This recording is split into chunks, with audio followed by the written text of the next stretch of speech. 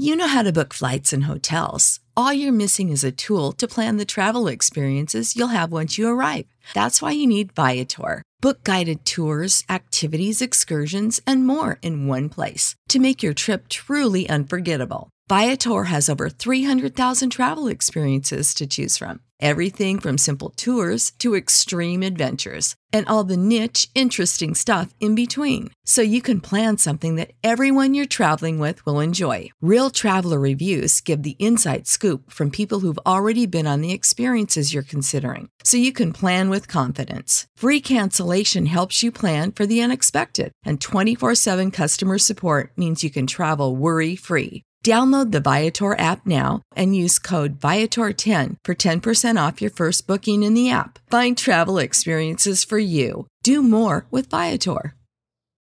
Without the ones like you, who work tirelessly to keep things running, everything would suddenly stop.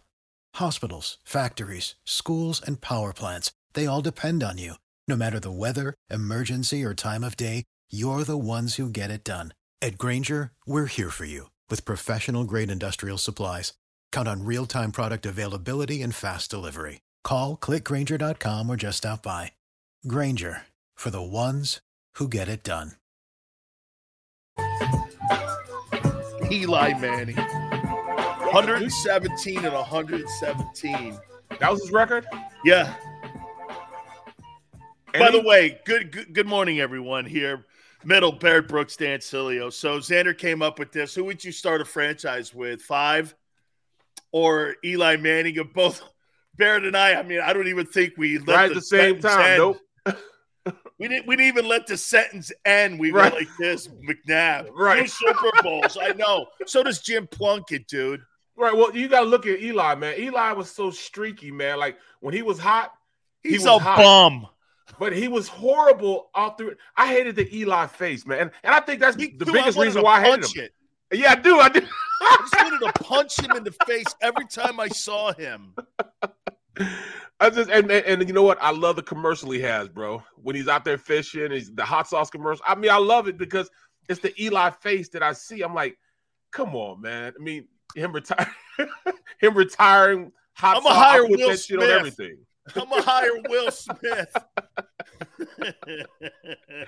Oh my goodness, that's crazy, man. Yeah, so that's where we got it from because they were talking about it on the stream on Birds 365, and you know, I mean, we could get so much content from the stream, bro. I mean, that alone, if you pay a little attention, that's why I glance at it every once in a while, see what they're talking about, and I get sidestepped sometimes.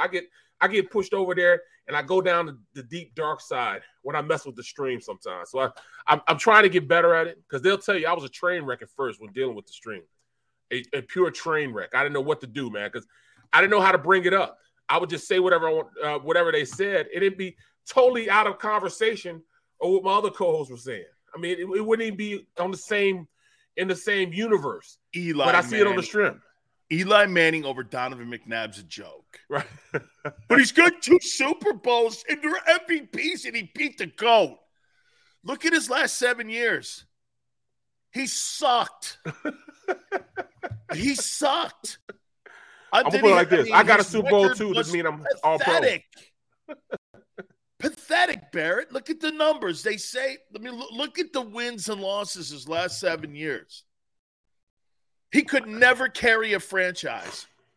Would you say he went what? What was his record? 117 and 117 as a starting quarterback in the NFL. Mediocre.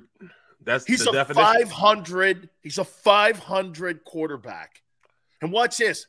That stiff's going to make it to the Super. He's going to make it to the Hall of Fame. You think? Oh, of course, the Manning name. Holy cow, name, that's Camelot in American sports and in the NFL. That's royalty. Even their brother gets royalty. He ain't played not a snap in the NFL. His other that kid Cooper? Yeah, Cooper Manning. Whatever. And now they got Arch, who's like going to go to some place. Will probably end up at that shitty college, Alabama. Now Xander's pissed. See, that's what I said. I knew it was going to happen, man. I started to go 3, 2, 1. Yeah, he'll probably end up there, man. He'll end up over there at that Bama thing. But look at this, though, man. I want a Super Bowl. Does that mean I'm an all-pro? No. My Am I wife close would say enough? that. No. Dude, you got a Super Bowl. You played 10 years. I hate you. Hey, man. Hey, by the way, I've got the hey, by the way, I saw somebody say something about homework. Homie, I do homework here, Junior Poles. Junior Poles used to be a dude that played at Boston College, and every time I killed him and I saw him when I played against him, I used to call every stiff offensive lineman I played against Junior Poles. So it was just a saying. This guy was the biggest dude I've ever seen. And when I grabbed him, man, this guy was like a pillow. He was like a My Pillow guy. I wanted to punch that thing in the face every time I see it too. Guy sent me a My Pillow, and I punch it. That's my punching pillow because I hate that guy. Anyway, here we go. Check it out. I got some names for you here. I'm on fire already, aren't I? Starting it off, man. Starting it off. Okay, I didn't get those type of players when I played, man. I had like Trev Alberts. Really got me drafted. He's the one that got me started in the direction of going and being an All-American. Trev Alberts was the number one. Oh, he was a hell of a player in Nebraska. In the country, yeah. And the number one player in the country. And I shut him down. He just sniffed my quarterback. I was the first person to shut him down. Wow. Not give up a sack or anything. Yeah. Too. You know, so that's that. He started on my ascension as far as being one of the top tier offensive linemen in the country, man. So I want to thank Trev. I appreciate it. You know, you led to a 12-year NFL career. Thanks a lot, Trev Alberts. Shut up. 1, 2, 3, 4, 5, 6, 7, 8. I got 8 names for you here that are still on the open market. By the way, I was informed last night that Devontae Parker is now on the open market and that Chris Greer in Miami is taking calls. He's a wide receiver. Let me throw these names at you. And these are ranked. Stephon Gilmore still out there, cornerback, 15th ranked free agent. Bobby Wagner, 19th ranked free agent, linebacker. These are all positions that the Eagles need. Tyrann Mathieu, 20th player ranked, safety. Edge rusher, Melvin Ingram, 33rd player rank. I think he was in Kansas City. Yeah, he was in Kansas City at the end. Yep. 43, Patrick Peterson, cornerback. Who wants to be with the Eagles and thought about it and said he would like to be with the Eagles. Didn't Howie go after him 2 years ago when he was at Arizona? Yes, he did. Well, not really. He didn't pursue him as hard as I thought because, you know, he could have made the deal happen because we had nothing. Our defensive backs were horrible then. He could have made that deal. He just didn't. He chose not to. 74th, Dante Hightower, linebacker. 78th, A.J. Johnson, linebacker. I believe he was with the Broncos last year. Yep. 98th, Sammy Watkins, wide receiver. Ravens probably in a bad system because they don't throw the ball a lot around there because of the way Lamar takes care of the ball and the way he runs the ball. Any one of these guys right here, you think can make an impact on the Philadelphia Eagles? No question, without a doubt. And you need to add one more guy to that. Akeem Hicks. From Chicago. Know what? He's the kid from the Bears. Do you think they would need an interior guy? They have no depth. Let me look at that. Okay. Depth all right. At defensive tackle. And they would want to bring him in on a 1-year deal, as they always do. He'd be pricey though, wouldn't he? He's worth the price. Okay, he'd be pricey though, right? Yeah, he'd be one of those $15 million guys. Oh, okay. Well, that leaves Howie out. Dan, you're learning. Oh, no. Hey, watch this. If I ever go out to lunch with that guy, I know I'm picking the bill up. Right. He's the guy you're picking the bill up on. You got to, all right, I'm about to let my credit card down. You're going to.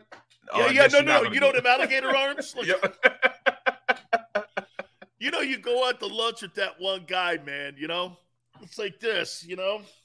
Oh, don't worry. Me and you are going to test that Joe Kraus credit card out. When we're no question. No question about it. When we're eating. NAC too? Hey, Xander, you better get your ass ready, homie.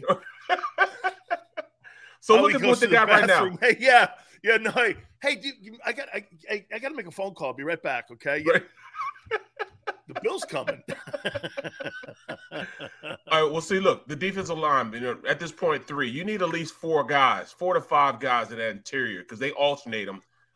Just like that NASCAR. They alternate guys, as fast as they can. So, of course, you got Fletcher and Hargraves as starters. But then after that, it's Milton Williams, He was a rookie last year. And then they got Marlon Tuipulotu. He's another rookie from USC. He didn't get any burn last year. Milton got a lot of burn last year. So they're not even really a solid 2 deep at the defensive line position. So, you have to find somebody. That's what I'm saying. We have to get some depth at the defensive line position in the interior. That's why I'm saying Wyatt, as far as one of those guys they need to go out and pick up in the draft. Wyatt is like my number one guy. Everybody's saying the other kid, big number 99. I don't know from Georgia. I don't know. Jordan Davis? Yeah, Jordan Davis. I don't know if he'll be there, but I do know if Wyatt is there, he need to pick him up because he was that centerpiece in that defense that made that whole defense work. You know what, though, Barrett, the other guy, too, no, you're right, Walker. Wyatt. And you're saying that the other two, Walker and Davis, got most of the credit in that. Yes, they got most of the credit. But Wyatt was those guys, he's one, put his hat down, put his lunch bill up, and went to work, man. And a lot of the double teams he got, which led Davis into getting a lot of those plays one-on-one. If you look at those plays, he was one-on-one. It's the reason why he was one-on-one and beating somebody. That's because Wyatt garnered the double team. They wanted to double team Wyatt. He was that much of an imposing threat in the middle of that defense. That's why Davis was able to get those one-on-ones all the time. Davis has probably increased his value because of what he did at the combines. When you run 4.78 at 351, dude, and you're 6'6", you're going to move up, dude. Yeah, you're not supposed to be able to do that. No. The human body is not meant to be that fast, that big, and that explosive. No, you know what I'm saying? And that agile, like hoop players act like that, like Big Baby. Yeah, when he played basketball, those are the kind of guys that move like that are agile, like Shaquille O'Neal. I've said this before. Shaq's the greatest athlete I have ever seen in my life. Barrett, I watched him in Orlando, and I lived in Orlando. And this was young Shaq, LSU Shaq. You see this 7'2" guy running down the court the way he was and the athleticism he had. I used to look at my wife and go, I have never in my life seen an athlete that agile, that fast, that explosive. When Shaq was in Orlando, he was a unbelievable athlete, man. He got bigger in LA, and he picked his spots more. But Shaq was a 48-minute guy in Orlando. Barrett, you never seen anything like it. Who's the biggest dude you've ever seen? Oh, on the field. On the field. A guy I played with, his name was Aaron Gibson. Aaron Gibson was 6'8", 400 pounds, had abs, and could do the splits. They had to make a helmet for him. Look him up right now. If you look him up and say, just put in Aaron Gibson abs. I even the stream. Look it up. Aaron Gibson and abs, and see what comes up. Can you imagine if Shaquille O'Neal played tight end? Oh, even LeBron. How about left tackle? Even LeBron. Hey, get this. So, one of my boys from the Miami Hurricanes coached him in college, and he was his high school coach in Cleveland. And LeBron was a 2-time All-State flanker. And he said that LeBron would have been a Hall of Fame football player if he had decided to go. He said LeBron was a sick football player. He goes, man, he never seen anything like it. Then they just made him stop playing. Yep. Because he had the NBA draft coming up, but they said that he was just insanity as a football player. He would have made it. Well, I just no question about that, man. I mean, it's guys like that you look at that once they start centering in on what they was going to pay the bills, that's really, why they go in that direction. I mean, come on, man. LeBron was just sick looking, bro. Sick in high school. He had to just focus on one thing. I see a lot of guys. Look at AI. AI was they said he'd have been an all-pro defensive back. Oh, dude, but Bobby Bowden offered him a scholarship to come down and play at Florida State quarterback because he was like Michael Vick, before Vick and stuff. He was like this really insane football, and he had a decision to make. Either he was going to play football or basketball, and Iverson was such a gifted athlete, man. Oh, dude, like I tell you, man, AI is one of them. Well, hey, he's one of my top 5 guys. Man, I'm an Iverson guy. I just love Allen Iverson's whole story. But look at the stream. I had people look it up. Man, look at Aaron Gibson. He's got abs, bro. He had abs at 3. He had abs at 400 pounds. That's crazy. I mean, that's crazy. Shaq is the best thing I have ever. We used to just go to watch him run, man. Barrett, he would run up and down the court with speed and agility. I mean, 7'2", man, just killing mothers, man. I mean, and back then you had really great centers like Robinson was still in the league. You had Ewing that was still in the league. Olajuwon was. I'll tell you this. Best center, I saw Shaq versus Olajuwon in the NBA Finals. Okay, came to Orlando. I'll tell you, man. Okay, I know Jabbar's great, and I know that dude, Akeem had a perimeter shot. He never missed free throws. He was a defender.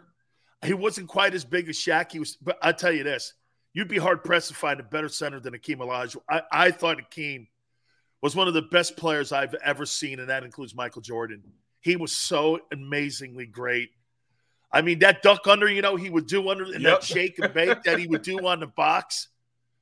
Watching him play against Shaq or David Robinson, he owned him every time he played against him. I remember telling my wife one time, Barrett, she was watching him. I go, watch this guy. And this was against the Lakers when they still were the Lakers. And she goes, this guy Olajuwon's got 35 and 20. I go, every night he does that. Every night. Every night he's 35 and 20. I mean, he was such a great basketball player. Ridiculous. God, what a great center. Those battles, too. And he owned them. Even though Shaq went 28 and I think 12 in that series, Hakeem was sick in that series. They swept him. Well, I mean, he couldn't really handle Hakeem because Hakeem brought that aspect of once he took it outside, he couldn't really hang with Shaq really couldn't had a foot speed to deal with Hakeem, and plus he had the jumper too. So it was like it was 2 different games. Hakeem was dirt before really you had big guys shooting jumpers. You know what I mean? Yeah. Like you see now with KD at 7 feet shooting jumpers and Dirk and those guys. Olajuwon was that guy. All right, I made a small mistake yesterday in the price tags of those base salaries of the players that are the greatness of the Eagles' offensive firepower. That was the salary cap. Here are the actual salaries of your team, Barrett Brooks, your Eagles team, your offensive firepower for 2022 prior to the draft. You ready? Smith, $825,000 base salary. Watkins, $895,000.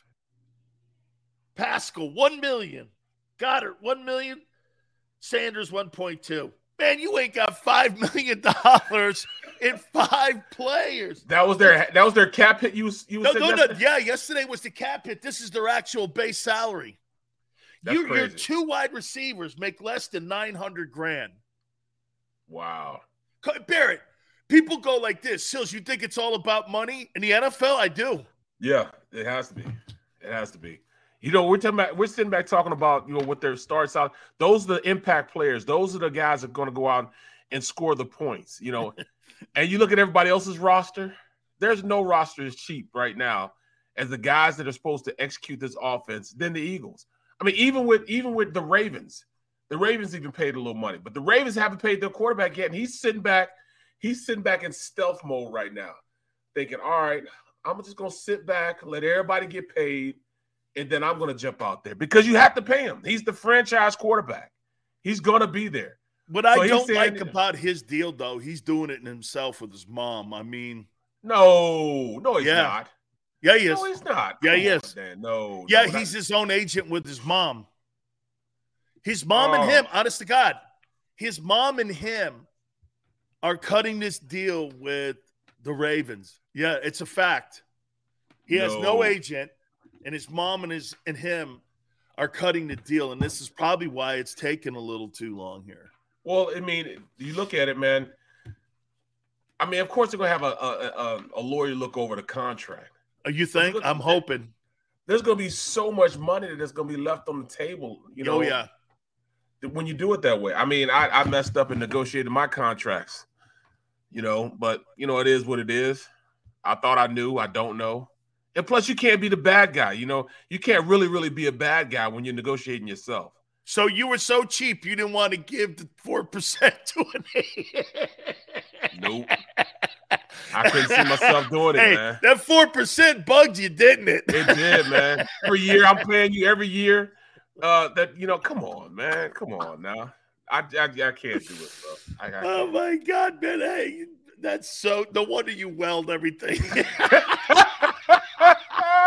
I should have known it. Hey, man, I make bumpers and I negotiate my own deal. Screw you, man. Put boats together, cars, you know. I'll do it myself. My daughter's on me right now. I got to go fix her car. I'm like, yo, it's too cold, man. You know, we had squalls here in Philadelphia in Jersey yesterday. Squalls. Snow Really? squalls. Yeah. I know they call squalls down. First time I heard about squalls was down in Florida because they had like a 10-minute squall. Just come in and just rain for 10 minutes, and then it's hot as hell again. Yeah. Well, up here, we get squalls, but it's snow. And it for 10 minutes, it just snow heavy. In fact, there was a major accident this morning in which it was 50-car pileup. 5 people died. You know what I'm saying? From those squalls. Yeah, there was a wreck. And after the wreck, you still couldn't see anything. You couldn't see. It was like zero visibility. And people hauling ass down the highway, not knowing that there's an accident in front of them. And these cars are going 50, 60 miles an hour, just running into the back of these cars already in the accident, bro. It was crazy. People got out their cars to get away from their cars. And as they're getting away, they're filming and watching these cars 50 miles an hour, hitting these trucks and everything. A truck set on fire, and it had melted and burned into the concrete. They had to literally scrape it off the concrete. It had welded itself into the concrete, man. That's how hot the fire was for those from this tanker. So they would have hired your ass. You'd have got that thing off the road. There's no question. You'd have welded that thing, cut that thing right in half. You'd have got the jaws of life. You probably have a jaws of life in your garage. That's probably my next purchase. I'm actually, you know what I'm doing after work, after the show? Tell me, man. Let me guess. You're making a roof. No, this guy, he's got one of those lifts. You know what I'm saying? An actual lift that I could put in my garage. It's a small lift. It'll only lift the car up like maybe 7-8 feet in the air. And it's just big enough. It's just small enough that it could fit inside my garage. And I'm going to look at it. He wants $1,200 for it. So I'm gonna go check it out. He says it's still in it, you know, hooked up and everything. He's gonna show me how much it can pick up and all this. So I'm looking at it right now, you know. So you're right. DIY, That's what we'll kill it. Yeah. Here's what I'm working on. So my refrigerator's gone out. We got another one in the garage, and guess what? So we got to get a dolly. I'm not having this thing fixed, so I'm just getting this thing, and I'm gonna lift this bitch up over this. This is gonna be. I'm gonna get this dolly, take this refrigerator. I'm not as strong as I used to be. I've already really, and I've come to the conclusion of this that I need some help. Or back in the day, I just put that bitch on my back and I would carry that thing. Now it ain't happening any longer. Okay, so. Oh, no, I don't know anything. I just know that I'm going to get a dolly and I'm going to carry it. So we're going to measure it and shit. And we're going to try to me and my wife are going to try to lift this thing by ourselves. And we're going to try to put this thing in a section. All my meats are ruined. I'm so pissed off, too, at it. So I'm going to lift this thing up and we'll see if we're able to. Hopefully I don't electrocute myself. Because, hey. Yeah. Yeah. Hey, you should have seen this, man. We're in the garage, man. I plugged this thing in. I go, you think it works? And she's like this. She goes, there's the plug. I go, oh, it's on me, right? She's like, yeah, it's on you, man. So I put it in there. I go, oh, it works. She goes, great. And so this guy's got there's plugs in the ceiling. So I'm like, okay, here we go. This thing's working. I don't know. So that's my job, man. So I'll probably be injured for about 2 months. Right. Your back's going to be killing you. Oh, killing me. Dude, the other day, man, I was carrying my wife's like wagon up a hill. I think I told you this. I'm at rugby practice. I'm carrying this thing 60 pounds up a hill. there's a bum sitting over here, and he goes like this. Hey, man, might want to throw them chairs over your back. I look at the guy, and I go, well, he's got everything nicely packed. I put everything on my back. So this weekend, man, I parked my car like in a different section, so I didn't have to go very far because it's all about comfort zone right now. No question. Yeah, man, I don't know. We'll see how this works. I might try to hire. I don't know. Maybe I'll hire some guy to carry this thing because I don't know, man. If I could, Big Sil's, I'm kind of retired now on that. You don't carry shit, do you? No, bro. I right now I got to get my garage cleaned out, and I actually bought too much flooring. It's not marble. It looks like marble, but it's not marble. I forget what they call it. But I bought 2 pallets more than I should have. And I actually went out and bought a dolly just so I could move these pallets of like, they look like marble, man. But the pallets, they're 18 by 24, and it's 2 full pallets of it. It's actually, and I bet they weigh about 100 pounds a piece, bro. The pallets itself probably weigh like maybe 800 pounds. I literally went and bought just to move those pallets. I went and bought one of those things so I can move it around and I could take it back. It's literally like $3,800 worth of material that's been sitting in my garage for 6 months. So right now I'm hoping they take it back from me. You know what I'm saying? Because it's been 6 months. Well, I have just as much confidence in me getting that refrigerator upstairs as I do with Howie Roseman running this damn team. Hey, you really think he can put this team back into Super Bowl contention? Do you think that Howie Roseman, I'm going to say this, bro, and I think you may disagree. Come on, man. That Super Bowl was a fluke. Well, it was the perfect – I'm not going to say it was a fluke, but it was the perfect storm. I mean, when you have Jason Peters was not playing, there were so many stars that weren't playing, and other guys became stars by playing, like Patrick Robinson. Patrick Robinson, he was a former first-round pick by the Saints. He was like a bust. He hadn't done anything good, but he played out of his mind when he got into nickel situations for the Eagles towards the end of the season. Sproles was hurt, so a guy like Corey Clement stepped up and had 400. I mean, he had 4 catches for 100 yards and a touchdown. There were so many guys. Big V came out and played like a monster. Instead of Jason Peters playing. He was his backup, just like Carson. And then, Nick Foles comes in and plays phenomenally. So, the clouds, the moon, the stars, and the sun just shine right on Philadelphia at the right time, which allowed them to do it. Yeah. It's not a fluke, man. That's like explaining Haley's Comet to me. Once every 75 years, it lines up perfectly, and we get an eclipse. I think it was Haley's Comet was that year. Because here's why. When you build a really quality football team, when you build a really quality football team, you build a team that's going to last for a couple of years. Yeah. Okay? They bought that team also because all of Howie's free agents, all of them worked. All of them played out of their mind. Alshon played out of his mind that year. What's his name? What was his name? The defensive lineman. Oh, my goodness. Getting old, man. CTE, man, no, I like it because that means it must have been a real big impact. Right. He was actually pretty good. Barrett, that football team was not built for long. It wasn't. It wasn't. That's why I say this. I mean, when you watch this, the Ravens were built for success for a long time under Ozzie. Yep. Do you agree? Yep, absolutely. Through the draft. Patriots too, right? Yep. Through the draft. And that's the big thing right here. You get longevity, just like Snyder. Snyder built Kansas State off junior colleges just to start it off, to start recruiting guys that can come in. Hey, look, we're a winning program now. It was those guys that, set the foundation. And when they started bringing guys like me in, we kind of put things into the right direction after that because, then the draft, then the guys he recruited started coming up and they started maturing. But before then, he didn't have any of his guys there. He ran off to half the team, worked them out of there and got them out of there, the bad seeds out. And then he started bringing in junior college guys that could play right now so they can have immediate impact because you got to win in order to have guys come play for you.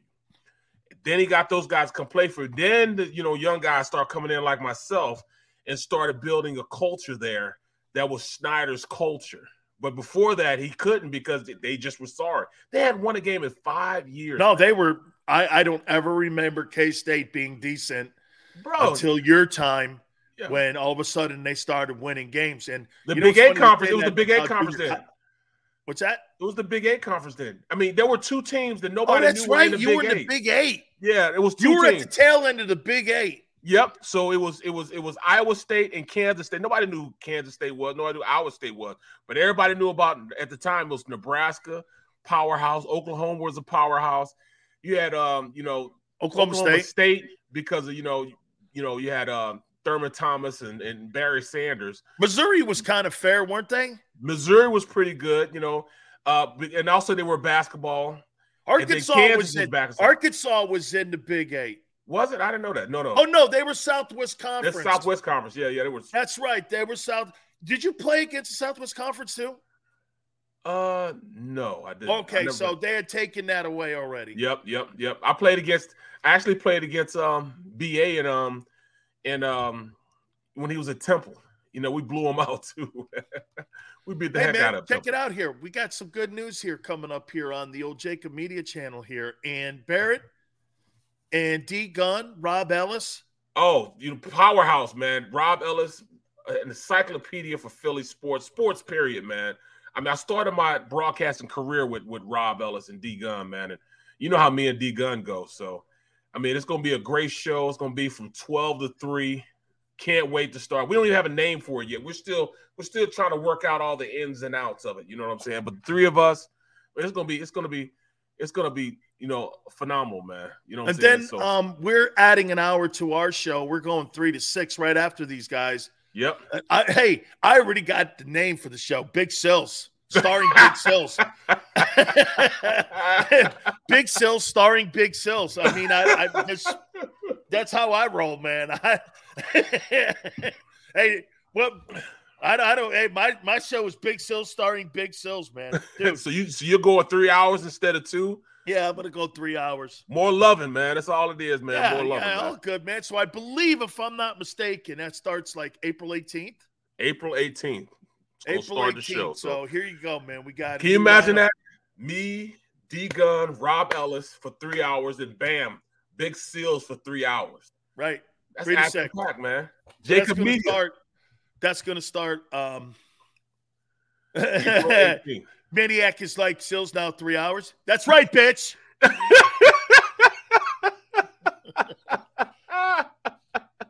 That's right. That's right. Man.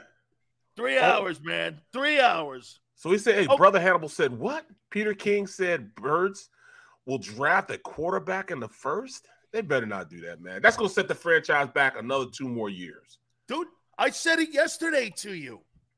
Bear, let's take a timeout and hit on that. All right. Okay, let's take a timeout and hit on that. And, hey, by the way, okay, man, you got to make at least a guest appearance once a week because I'll do for you if you want to do it on me too, man, when we start the new shows because we have too much fun. Right. Wait, let's start a segment. Their numbers have never been this high for the middle.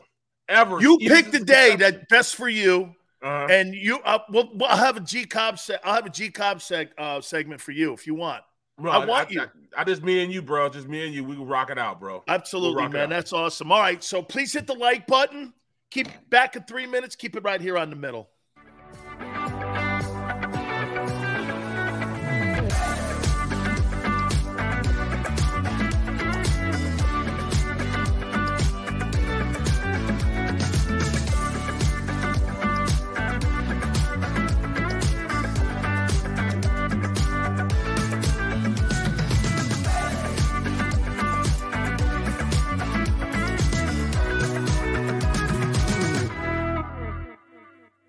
At Stateside Vodka, every new customer gets the world's best rocks glass, free. What's that? A rocks glass? You're telling me that bottle is cut in half? You could say that. Holy shit. And you're telling me I can get one of these glasses for free? That's right. 1 free rocks glass per customer with each first-time purchase of Stateside Vodka. So good, it just disappears. Imagine for a moment that you went to work today and when you came home, you were catastrophically injured. Your life and your family's life. That's what happened to union construction worker Mike Little. I was scared of what the end was going to be, but to be 100% honest with you, I knew I was going to be all right just by talking with Brian. In my heart, I just knew everything was going to be all right. Call the firm and find out why they say, "We got this." Call 215-458-2222. Go for the midnight dares. Go for the memories. Go for the view that goes on forever.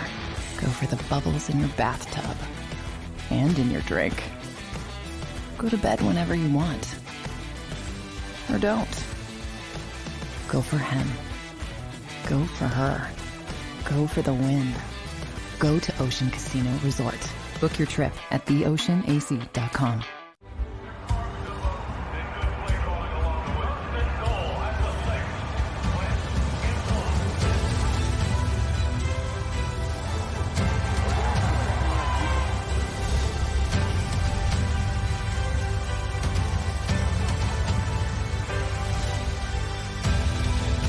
Field of life, First Trust Bank is there for you. Champions on 3. 1, 2, 3. Because Philadelphia dreams deserve a Philadelphia bank.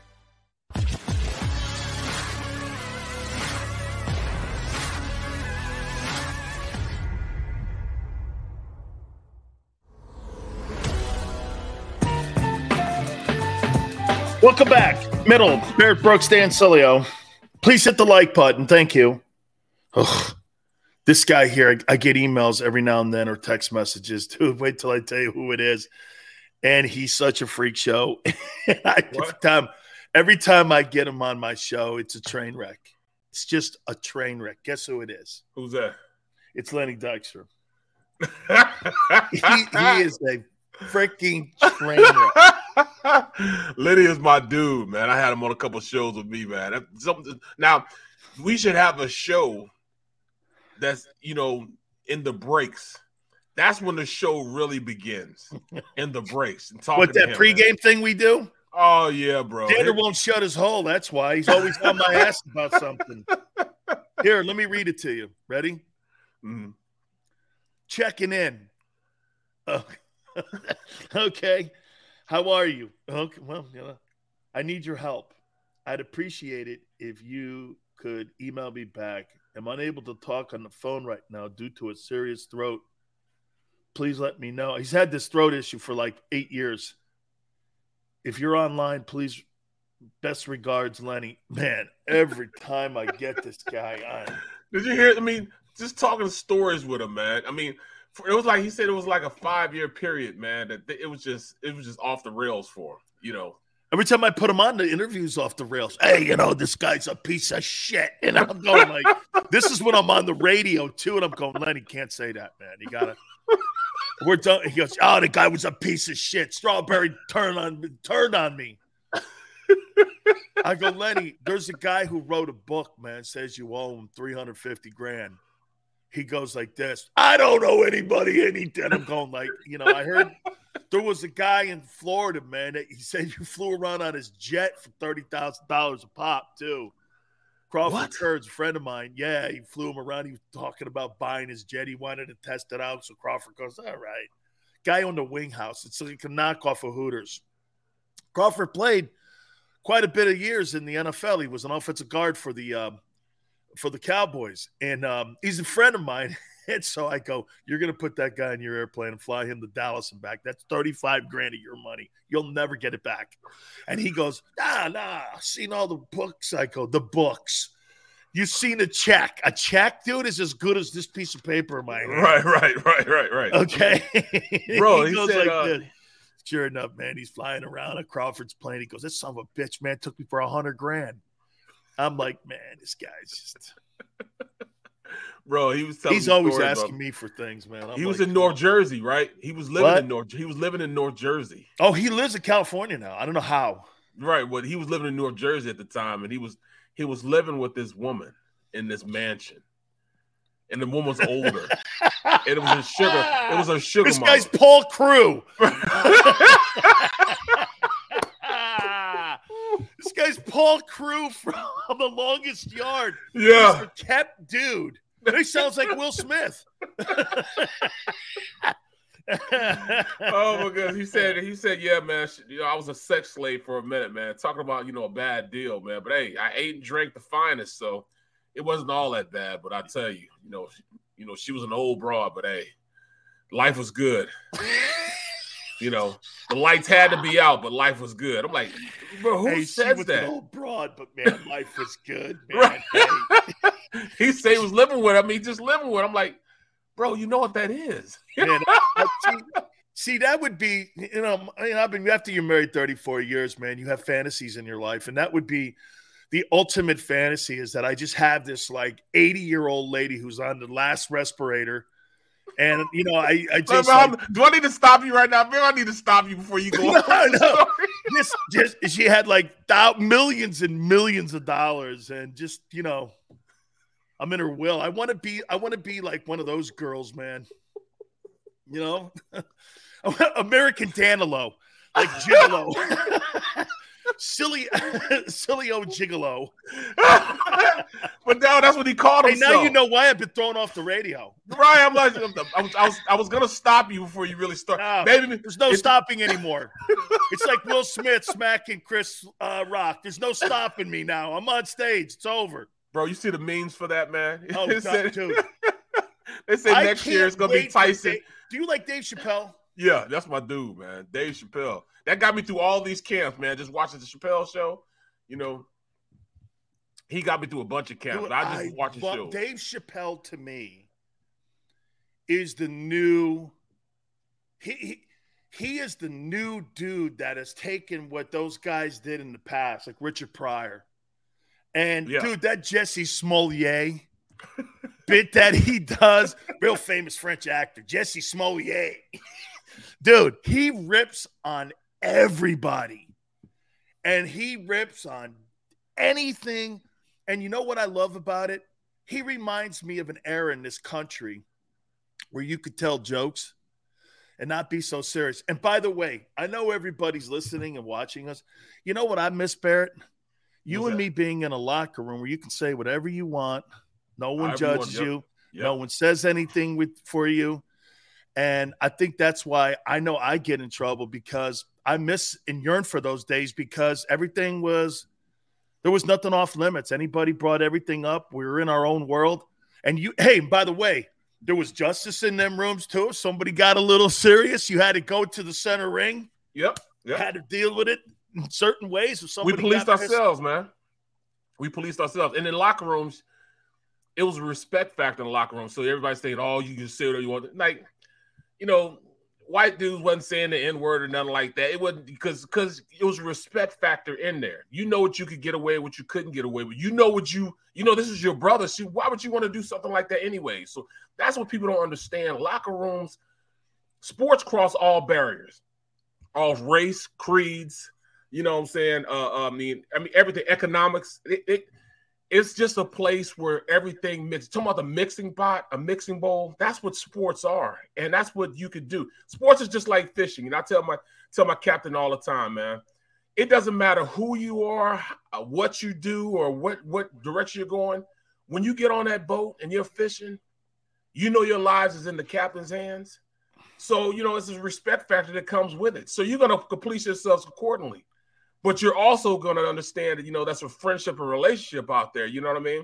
And just like I can beat my brother's ass, he can probably beat my ass too. You know what I'm saying? So that's just what it is. It's just what it is. I'm gonna tell you this. It's pretty racy story how I learned a lesson when I first got down to UM. Dude, this is bad on me, but whatever. So my Catholic high school, I think we had one brother in the school. Okay, recruited all these white kids, and I played in this Stanford Catholic. So I get down after the whole shit with Maryland. I get down to Miami, and Jimmy puts me in a quad with 3 brothers. I got Jerome, I got Michael Urban, and I got this guy, Donnie Ellis. So I put my bags down. I look around. I'm like, damn. All right. So and I could see on Jerome. I could see it, right? So I don't say shit for about 2 days, and there's hair all over the floor. All this shit, everything, stockings everywhere. So I go to Jimmy. I go, Coach, he's like, what? I go, what? What? And I go, well. So he told Jerome. And I couldn't say it. So Jerome goes, hey, I want you to do me a favor. No one's here. Cut my hair. And I go, dude, I felt like I was in prison. Like one of them boys in prison. He goes, cut my hair. And so I'm like, I'm cutting his hair. I got the razor. I'm cutting his hair. He goes, no, man. I want a design over here. I'm like, man, I don't know what the hell I'm doing here. He goes, get that thing over. And so I go to Coach Johnson the next day. I go, now they got me cutting hair. And he goes like this. I don't know what you're asking me. And I couldn't say it. So Jerome gets me another day. He goes, so there's all this soul food in the refrigerator. I'm looking in there. I'm going, what's the chicken, man? He goes, no, there's collars and grits. And he goes, you know what grits are? I go, grits? I don't know what a grit is, dude. No idea what grits are. So he goes, God damn, are you white? And I go, no, I'm Italian. And he goes, man, are you Italian? Man, what the hell? You don't never seen any of this food? He goes, no, I don't know any of this. Collars, stuffed intestines. I don't eat that shit, man. I don't know. But I'll tell you something, what happened in that whole process.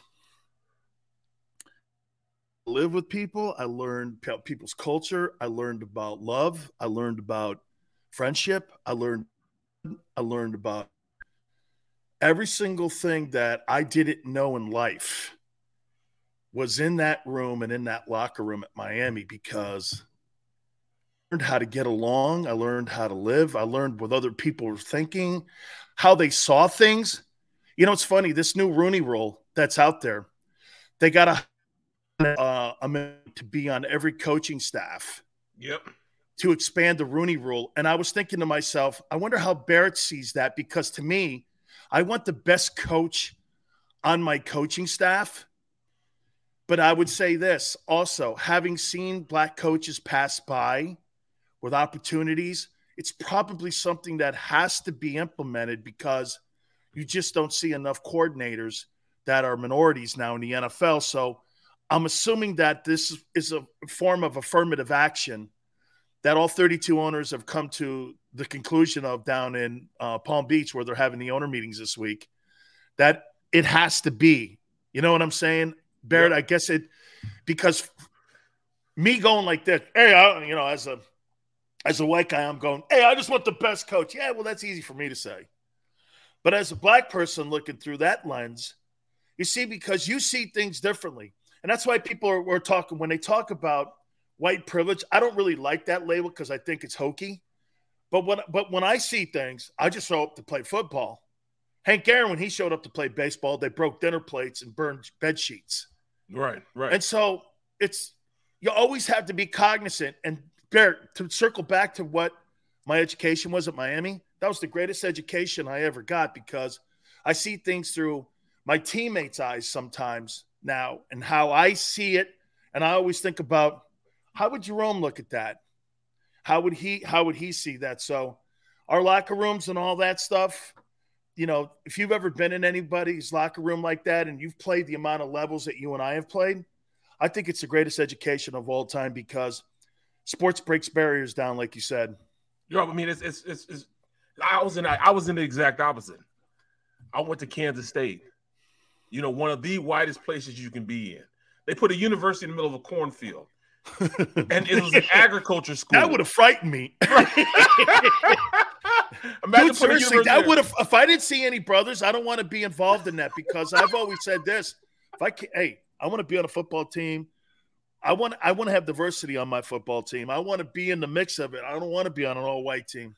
Bro, it was 26,000 students there, and there was only 1,200 blacks. And half of them were from the military. Yep, half of them from the military, and the other half were the athletes at Kansas State. And I can remember walking to class one day, and this girl, she was just curious. She was just staring at me. So the first day I'm walking, and she's staring at me, and I see her staring at me. I'm like, all right, why is she staring at me? But I just keep walking. The next day, she does the same thing. So I'm walking back one time. She finally just stops and she said, look, I don't want to be prejudiced or anything, seem like I am, but I have never seen a black person. Well, she didn't say black person. She said colored. A colored person. Of course, I said, whoa. First of all, we're going to stop with the colored stuff. We're not going to say that. But she's like, well, what's I mean? I said black guy. She said black guy. Well, I said, I'm not trying to be, racist or anything, but I've never had this opportunity. I come from a town that they don't have a stoplight. They just got stop signs. There's only 800 people in her town.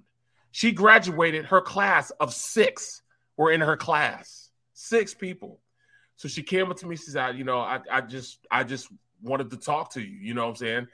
And then she looked in the back of me to see if I had a tail, because she had heard all black people have tails. Like, nah, they don't have tails. You know what I'm saying? They don't have tails, No, but I got something else for you that resembles that tail. I didn't say that, y'all. But look. Me too, I don't know. But look. But then, she said, would you mind me, touch your face? So she took her hand and she did like this and looked at her hand to see if it came off. I said, no, they don't come off either. This is ridiculous. Right. But she saw them on TV. She saw us on TV, but she never had an experience like that.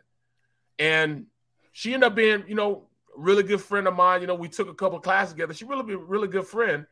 And I can remember, her parents coming up, and I got them 4 tickets to a game. And they first met me. That was their first experience being around a black person also. Their first experience. So, I mean, it was like the opposite of what you went through. I went through the opposite. Like, I mean,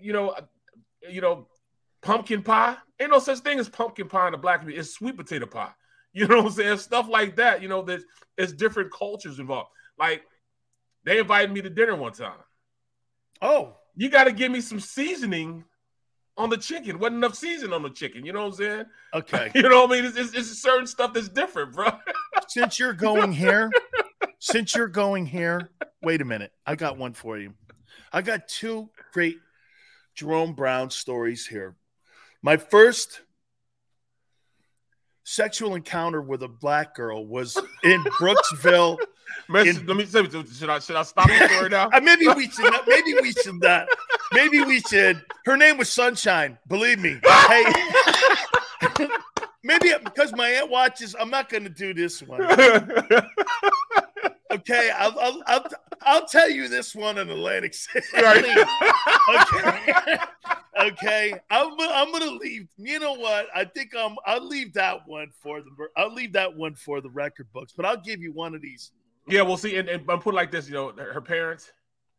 We weren't like kicking it. Like we weren't. What I'm saying, sexual or anything. Like she was just a cool person. In fact, she was an ugly duckling. She wasn't the cutest girl in the world. But I mean, those girls look awful good at 2 a.m. with a couple. But I mean, she was just a cool person, man. She was just cool people, and I get along with anybody. I could talk to anybody. You know what I'm saying? And it was just funny. You going through that experience there, and I went through the exact opposite. I mean, she did used to let me use her car, stuff like that. You know what I'm saying? Or she'd bring food over. Wow. If I was hungry and stuff. It was like that. It was just she was just nice. Good friend. You know what I mean? And you weren't hitting it? No, I wasn't even hitting it, man. In fact, I used to help her with her homework. Oh, man. You know what I'm saying? I helped her with her homework. Not the opposite around. Being friends with women, because I was like a hunter. It was terrible. My daughter, thank God she's not here, man. Here, I was terrible, man. I mean, there wasn't. I was up for good night. It was terrible, man. How I acted sometimes. Not any disrespect, but with just. Oh yeah, there was. No, she was just what she. There was. Hey, how about this, man? I tried to catch Wilt. Yeah. Hey, I tried to catch Wilt a few years, man. I tell you, I was in there too, man. I was like, I have told you this story before, but man, I swear to you, Jerome gets to the Eagles, I get to the Bucks, and this asshead gets me to come up to Brooksville, man, in this parade, man. And I'm telling you, you can Google it. Jerome Brown breaks up a Klan rally. I had no idea what I was doing. I get up there. I thought we were just having – Jerome loved Brooksville, loves Brooksville. It's where he's from, everything. So we get up there. Hey, what's the parade? I just think I'm going down the street parade. Dan Sileo, Buccaneer, Jerome and I, teammates 2 years and love one another. I see these guys walking at me with these hats on. I go, what the hell is this, a Catholic parade? He goes, man, that ain't no Pope. I'm a Klansman. I'm going, what is this? He goes, oh, we're going to break up this Klan rally. I said, you got me up here. You know I got a racist owner in Hugh Culverhouse, and you got me up here breaking up a Klan rally? He goes, we're going to beat these mother effers up here, brother. And I go, Jerome, this is going to be in the newspapers. We're breaking a Klan rally up. He goes, wait, you don't want to help? I'm like, I didn't say that. You know me. I'll help you. And I said, but dog, you know what that guy did, man? That guy went right up to the Klans guys. He ended up getting everybody to take their hoods off. And I always said this, hey, man, why do your horses have hoods, man? I know it's a horse. And the guy looked over, and Jerome goes, don't mind him, man. He's from Northeast. He don't know shit, okay? And so I go, I know it's a horse, okay? And so Jerome had talked so much sense into this. We had a cookout. Every black person, Google it, man. If Sports Illustrated did a story on it. We had a cookout with every black person in Brooksville, Florida, and the Klan, because Jerome had settled the thing down because he did not want it to get out of hand where people were hating on one another. That's the kind of power that guy had, man. And I sat and looked at him after everything was said and done. He goes, see the good we did here, man? Okay? People have differences no matter what their shit is, man. We're going to make sure we settle it the right way. That's not with your hands.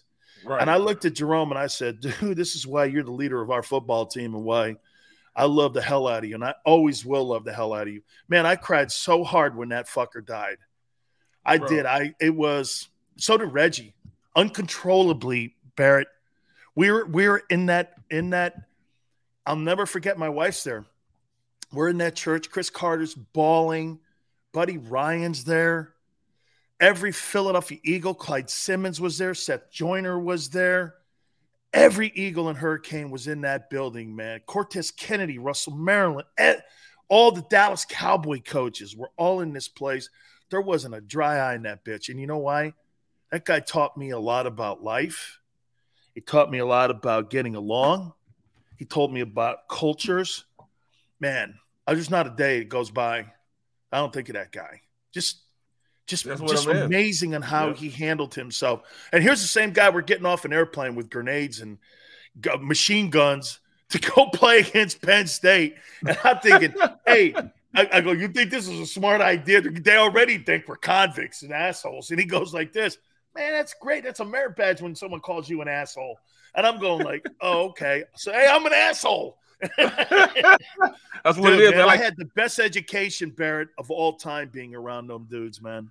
Well, I mean, this is what it is, man. It's like the stream tomorrow. Oh, I should have hit. No. I mean, like, she was so skinny, like you rub her legs and you'd start a forest fire. You know what I'm saying? That's how skinny this girl. She had a little onion on her though, but she was just too skinny, man. You know what I'm saying? It'd be like, I'm like, and she was tall too. She was, and there's nothing wrong with being tall, but she was like maybe 5'11".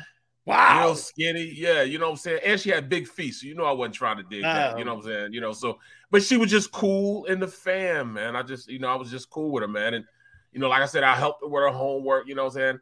Helped her out with a lot of stuff. She was just a good person, man. Just a good person. Her parents didn't approve it. They were like, well, why are you always around my daughter?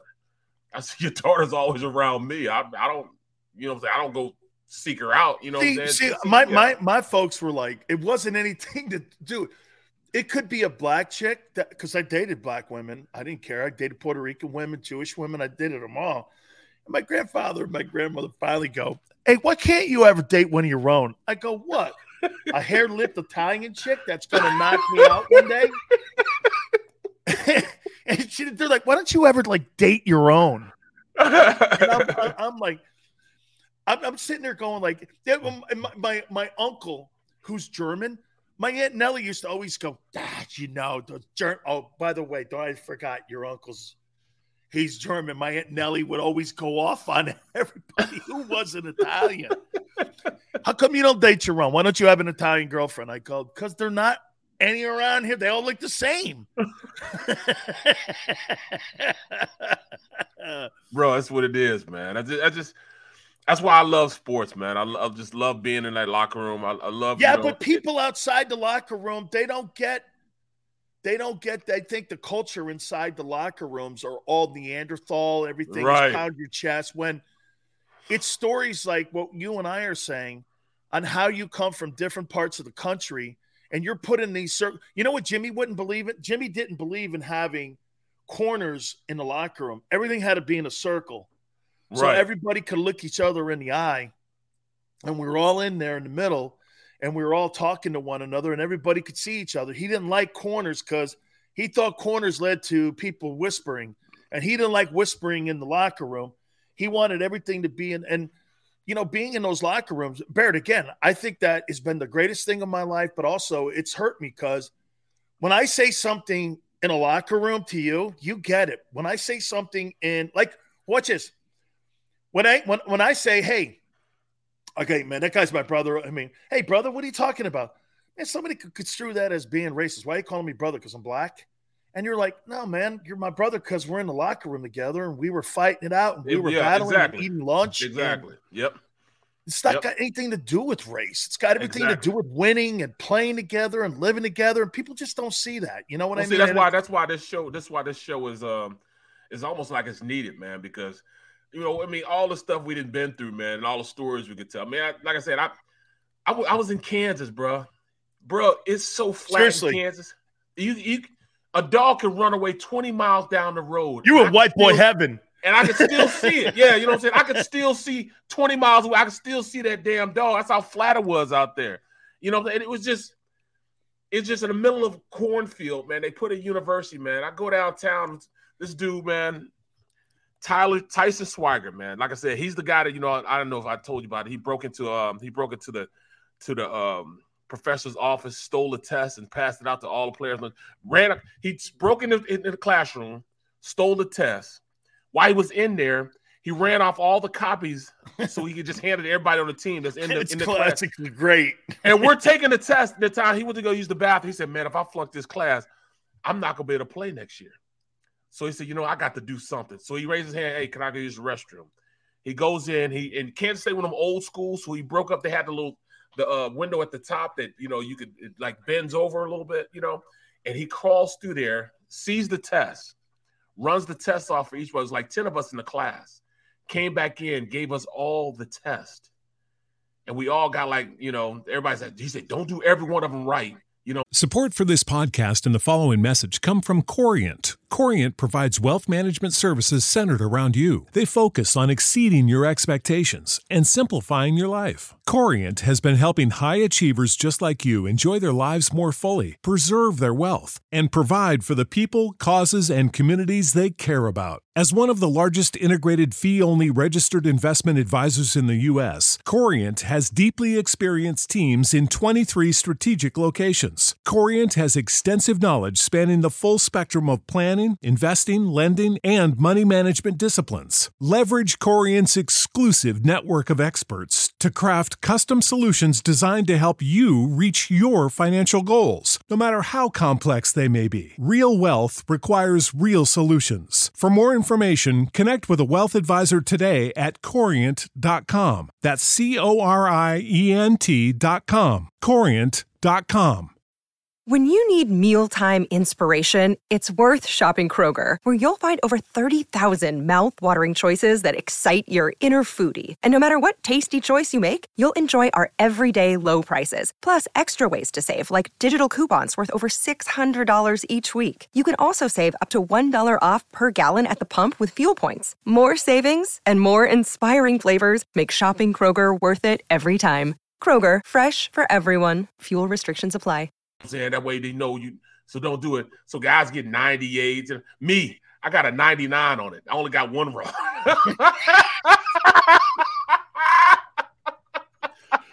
Dude, I got caught cheating. I had this piece of paper, and I was the last guy in class, and there was one seat left. It's in the front. I'm like, God. So I got shit written on my forearm here. I'm going like this. Teacher goes, what you got going on here? I go, nothing. He goes, what's on your? He goes, all right. Why don't you leave? I get to practice that day. Jimmy Johnson's like, you son of a bitch. I got to go kiss that guy's ass now. Because you can get thrown out for this. I was like, hey, yeah, you got to give me at least some effort here. Right. I'm trying to pass the class. And really putting an effort in. I mean, I really detailed this thing out. And Jimmy goes, so you want me to give you credit for cheating? Yeah. And he goes, man, when he got back, he had to go kiss the dean of this psychology department. He came back and he says he never wants to see you again. And I went like this. I go, well, I must have made a massive impression on him. He goes, they're going to give you an incomplete. You're going to take it over in summer. Please, if that happens again, we have problems. And I go, okay. He goes, where you going? I go, practice is over. He goes, oh, no. Not for you, it ain't. Dude, you talking about, look, my last story, man. Look, talking about, guys on the team, man. Well, I had this guy, man. His name is Hubbard. Now, Hubbard, he's actually from Jersey. And at the time, I had redshirted, so I wasn't going to away games early, in the year. I didn't start traveling to the away games until, like, the last 4 games. They wanted to get me initiated, because they knew I was going to play. So it's the third week, and Hubbard, he has a car. We don't have a car, so it's me and 2 other guys, and we're from St. Louis. I said, man, let's get a car. Man, let's go to St. Louis. Let's go home. It's all right, cool. So we say, hey, Hubbard, let me use your car. He's like, no, you can't use my car. Well, he left his cars and his car keys in his locker. We stole the locker. Stole the car keys out the locker. We go get the car. We drive it away. We go back to St. Louis, kick it in St. Louis. We come back just before the team gets back on Sunday morning. We get there, and there's a car, a Volkswagen Beetle, in the parking spot that he parks in every single day. A Volkswagen, we were like, oh my God, what are we going to do? We go get 4 other dudes on the team.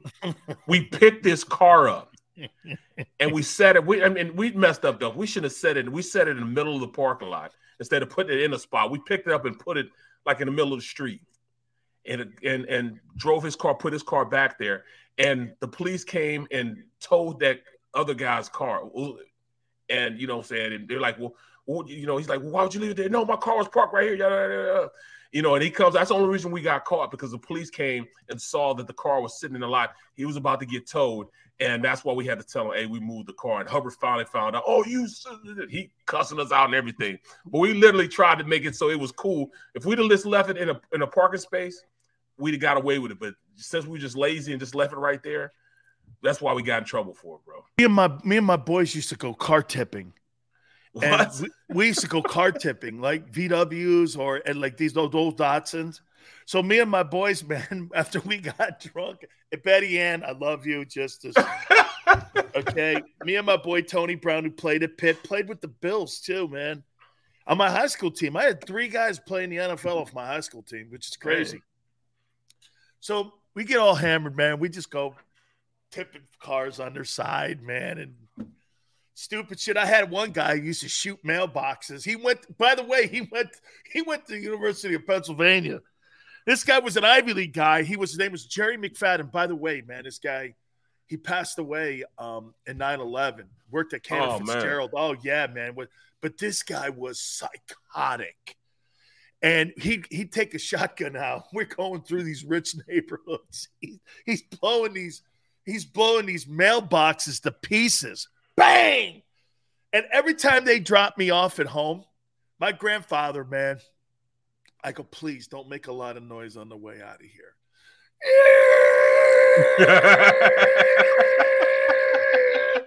My grandfather come running out, you son of a bitches. And it's 4:00 in the morning, man. I go, please don't, man. Oh God. Let's take a time out here, man. We'll get back on the rails here with, again, so Peter King is saying, they're saying quarterback for the Eagles? I don't know. I think I heard it was a conflicting report from the stream, man. We'll see. All right, let's do that. Hit the like button. Keep it here. Back in 3 on the middle.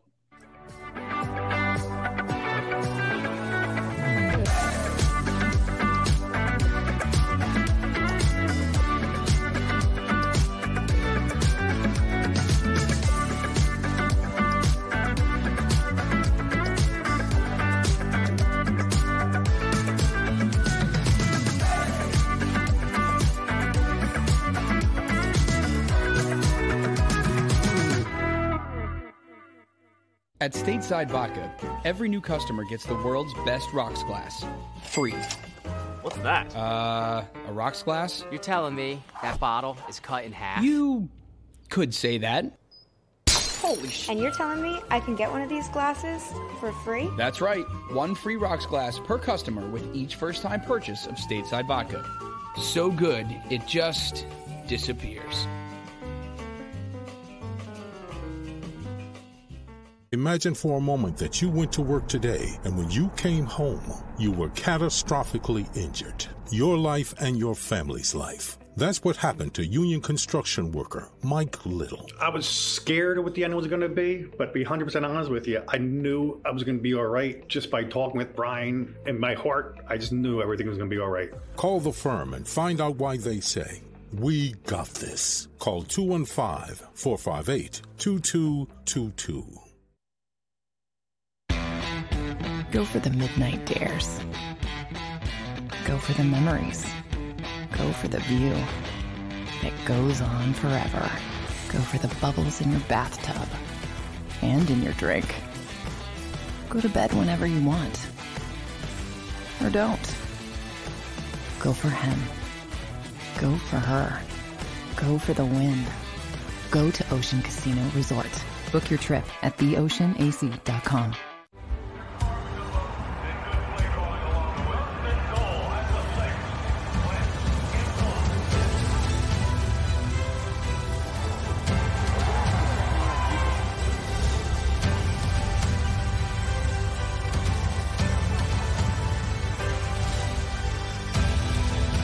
Field of life, First Trust Bank is there for you. Champions on 3. 1, 2, 3. Because Philadelphia dreams deserve a Philadelphia bank.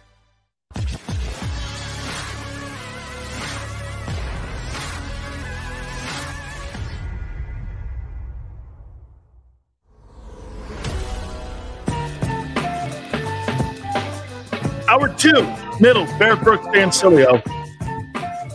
By the way, once again, D. Gunn, Rob Ellis, Barrett Brooks, April 18th from noon to 3, and then Big Sills will be going 3 to 6 right after the fellas. This will all be starting on April 18th, so we're all looking forward to it too. Plenty more stories. Media here. Plenty more stories, man. You know, I mean, God. Bro, some of the stuff, dog, that that I've experienced in my lifetime, man, are just, some of it's just epic, man. Like, I can remember in Kansas State, our first bowl game wasn't really a bowl game. We played in the Tokyo Bowl in Tokyo, Japan, and we played Nebraska. Wow. Yeah, and we're on our way over. At the time, Nebraska was ranked the number 1, 2, or 3 in the country. Was this their run where they won a couple in a row? Yeah, with Tommy Frazier and all those guys, and Lawrence Phillips, and You know what I'm saying? Ahmad Green, all these guys playing there. So we go over there. And I can remember us going over there, and you could tell, you know, that Nebraska was the big name and, you know, everything, because we got per diem money. We got $650. And we were like, man, we rich, bro. You know, we good to go. We go to Nebraska. Nebraska's like, oh, man, we got $1,800. Like $1,800. What? Yeah, we got $650 and they got $1,800. So I'm pissed, you know what I'm saying? I go to Snyder, you know, so whenever I used to be mad at Coach Snyder, I say, I call him Coach, like everybody's a Coach Snyder. I say Snyder. I just like that. He used to hate they used to eat him up. My name is Coach Snyder, Barrett. Coach Snyder. I say Snyder, man. I'm you know, why we gonna get $650? He'd be so mad at me, bro. So mad at me, man. But you know what I mean? Is it, you know, that's why he loves me to this day. But we get that $650 and I'm like, why is this like this? You know, why are they getting more than I'm getting, you know, and yada, yada, yada, yada. So we start gambling in the back of the plane. And I start winning. I start taking all their money. I end up winning like $1,400. Wow. You know what I'm saying? That to me, I'm like, now I got, you know, over the $650 I had. So I got like $2,000. He figures out that I was gambling in the back of the thing. Oh my God. As soon as we get off the plane, we go to the field to walk through it just to see how it is. And instead of me walking through to see how it is, he makes me run around the field until we leave. I'm running. Yeah, you're going to take a look at it. I want you to run around this field till we leave. And I'm jogging around. No. I want you to run. So he has me like a nice little pace running around this field while everybody else is looking at the field. I'm running around the field because I was gambling. And I wasn't the only one gambling. It was like, you know, 7 of us gambling, but he picks me to make an example of. Yeah. He picks me. So I'm running around the state. I'm like, come on, man. Who gets caught gambling on a plane on our way to Japan and then having to run as soon as he gets to Japan? Dude, these you and me have so many. Okay, this Fiesta Bowl that I played in is to this day still the most watched college football game of all time. 100 million people watched it. It was the first time they moved a New Year's game to like the second. And this was the 87 Fiesta Bowl. You can look it up. They had like a 29 rating. They've never come close because it was on NBC. President Reagan was there. It was good versus evil. It was white hat, black hat, whole thing. And dude, you should have seen me. I was so uncontrollable. Every press conference, Barrett, I'm showing up. The guy's talking. He's like, so what do you make of Penn State? I go, they suck. This will be the 5th probably best team we ever play. I'm like, the quarterback is terrible. And by the way, in the first play of the game, I sacked a guy in a 15-yard sack, and I'm standing over, and I'm giving him the, you know what? You know, I'm doing it in his face. I'm doing the whole thing. I got a picture of it on the New York Times, and it was everywhere, Newsday. And I get up and I go, give him every press conference. Hey, does it bother you, Sileo, that you keep going with this outlaw image? I go, MFer, I am an outlaw, bitch. What? And I go, oh man, Jimmy would just come over. He goes, why are you doing this? I'm like, hey man, I want these people to know what's going to happen to this game. We held them to 7 first downs. 7 first downs, and we had 7 turnovers. Jerome and I had 20 tackles between us. They had 7 first downs and 150 yards in total offense against us, and we lost 14-10. Dude, Steve Wisniewski, remember him? Yeah. Okay, yeah. Wisniewski's looking at me. Huge, bro. He's looking at me 5 seconds left. We beat you, you beat you finally. I'm sitting there going like, dude, I kicked your ass from end zone to end zone. And the guy goes like this, take a look at that scoreboard, brother. I'm walking off that field, man. I was like, I cannot believe we gave up as many first downs as we had interceptions. Vinny Testaverde won the Heisman that year. and 100 million people watched us that night. The next day was my birthday, January 3rd. So I'm sitting there, man. I get on and I'm at the airport, and there's Coach Paterno. He comes up to me, and I'm like, oh, shit. Because we got a chance to go our separate ways. And so Coach Paterno sits down next to me, and he goes, you are one hell of a football player. I said, Coach, I mean, we had lost in 2 years at that time, too. We'd ripped off 10 straight the year before, and we ripped off 11 the next year in a row. So I didn't want to hear it. I was like, yeah. He goes, you're a fabulous player. And believe me when I tell you, man, you were spectacular. And I'm going like, man, I don't want to hear it, man.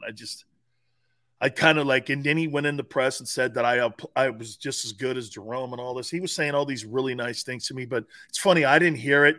And finally he looks over at me. He goes, a loss like this will stick with you for the rest of your life, and use it as a motivating thing for you in your life. And you know what? I got a tattoo on my arm, not for the championship we won, but I got a tattoo on my arm. It says 86 Canes because it reminds me to run through the tape. We didn't finish the deal that night. And I always remember, you start something, I tell my daughter, finish it. You don't like something, don't put your name on it unless you feel like you can go through the tape with it. Do whatever you can to finish something because you'll feel better about yourself. So all of our life stories, Barrett, I mean, college football, pro football, especially pro football, because you learn so much more about the business end of it. But the college football stuff was the kind of stuff that set us up for, for life and such. And so, I don't know. You're right, man. I mean, here, my tattoo here, it says 86 Canes on it, and it reminds me to run through the tape because that night I led my team in tackles. I ended up 100 tackles that season, 7 sacks. I outplayed Jerome by far. It was my best game and the biggest game of the ever in college football, and we lost. And everyone goes, "What's your best game?"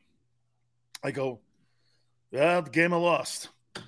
And it's funny how that works out. You play because I'm a believer in this. You can't say you played your best game in a loss. Right. You lost the game. Right. I mean, there's no.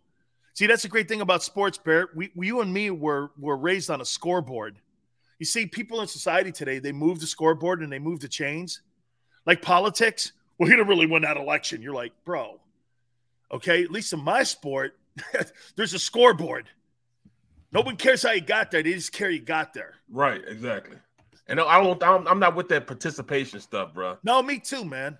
I mean, come on. If you earn the right to play in the game, you earn the right to win. If you didn't earn that right, I don't feel as you need to be you need to be rewarded for it. You get rewarded for being successful. Hey, I mean, that's how you learn a lesson. My daughter had a 7th place ribbon once. She goes, "Dad, what should I do with this?" I go, "Well, I don't know." She goes, "Here." She threw it in the trash can. I said, "I love you more now than ever before."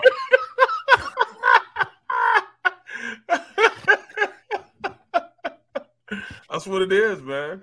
That's what it is, man. I tell my kids, my son was like, saying, "Oh, Dad, we lost, and I played hard, but I was like, dog, I understand you played hard, but you lost the game, man." I mean, he's like, "Yeah, I know, Dad. I know. I don't feel any better." I said, I'm glad you don't, because it gives these kids a false sense of security that, even if you try, you should be rewarded for it. No, you when you win something, you should, be rewarded for something. I mean, that's just how I was raised, man, because I think you'll give a half of effort if you just know that you're going to get a reward for it. I don't think you're going to give your full attention to what you're trying to obtain unless there's a reward at the end of that, of you working and finishing it. You know what I mean? So, I mean, I don't think you work as hard when you know you're going to get a trophy. Okay, Xander. So McNabb lost the game and Eli won it. Oh, my God. Eli Manning versus Donovan McNabb is dumb. Who would take Eli Manning over Donovan McNabb? I want to see the idiotic people on here. Who in their right mind would take that guy? Don't be Eli. You wouldn't, right? No. I already told you. I'd go with 5, man. I mean, because he was a product. He's a product of that defense, a product of that team. Man. Eli Manning. Look at his last 7 years. He sucked. He sucked, man. And he beat Brady Tweets. Oh, my God, that's great. Hey, Jim Plunkett's got 2 Super Bowl wins too, dude. Jim Plunkett has won 2 Super Bowls. Does that mean he's a Hall of Fame guy too? I mean, come on now. I mean, Jeff Hostetler's got a Super Bowl win. Trent Dilfer has a Super Bowl win. Didn't beat Brady, Sileo. See, I can't fight that one. Hey, and he was MVP in them games too. Right. But still, man, I'm not starting my team with Eli Manning. I'm starting him with McNabb. I get more. McNabb does more. Now, the only thing I hated about McNabb was I thought he whined too much. Well, yeah. But then again, don't all quarterbacks whine? Not like he did, though. Straight up, man. Like, Oh, okay. Five, yeah. Five, I mean, when you got a player like T.O. and his ability to make your team as good as it is, you're gonna hate him because he's got too much hype than you do. So you want him out of there. You want to be the guy. Come on, man. You got to go with what's going to get you that ring, man, get that championship. If he'd have came back and ran it back, dog, he'd have been to the playoff. I mean, he'd have made it to the Super Bowl again. At that time, they were always going to the championship game, the NFC championship game. They just couldn't make it over the hump. When they did make it over the hump, it was because of T.O. And if they'd have came back T.O. one more year, I believe they'd have won the Super Bowl the next year. You think McNabb wins that Super Bowl, he's in the Hall of Fame? Yep.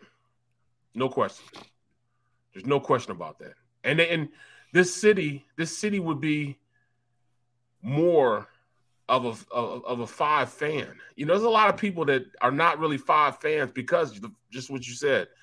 He cried too much. They didn't feel as though he was all in. Yeah, but I don't mind you crying like Aaron Rodgers as long as you win. I mean, look, you can here. Let's say it, you can be a bitch as long as you win. I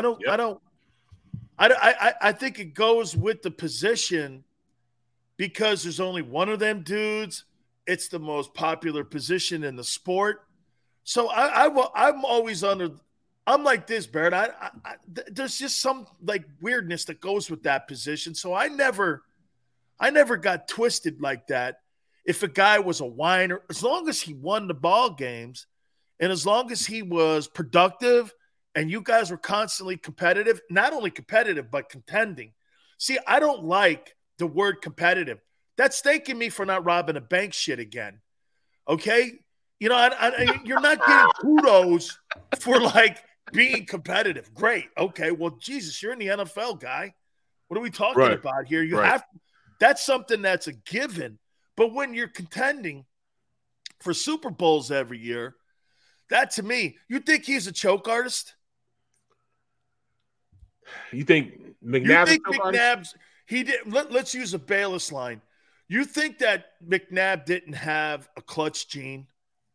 No, I'm not gonna say that. No matter what they say about Mac never had enough to take him over the hump. Just like right now, Jalen Hurts does not have enough to really give him an accurate assessment on what he is as a quarterback. He just doesn't have enough. I believe Jalen Hurts will ever be as good as Donovan McNabb. No, because he doesn't have. Donovan was not just a runner; he was a true pocket quarterback. Yes. Okay, and Jalen is not a true pocket quarterback. That's not what defines him. That 900 yards helps define him. McNabb is going to beat you throwing for 350 yards, not running for 150 yards. He's going to throw you to the win. Jalen has to run you to the win. Yeah. You know what I'm saying? He for him to have great games, you're not going to see Jalen Hurts put up 350-yard games on a consistent basis. That's going to be anomaly games. But you are going to see him put up 80 yards rushing, 228 yards passing. McNabb's not that guy. McNabb's going to be a 350 guy, 348, maybe a 400-yard game. 50 yards rushing. That's who McNabb was to me, at least. But that doesn't mean that you can't be a championship quarterback.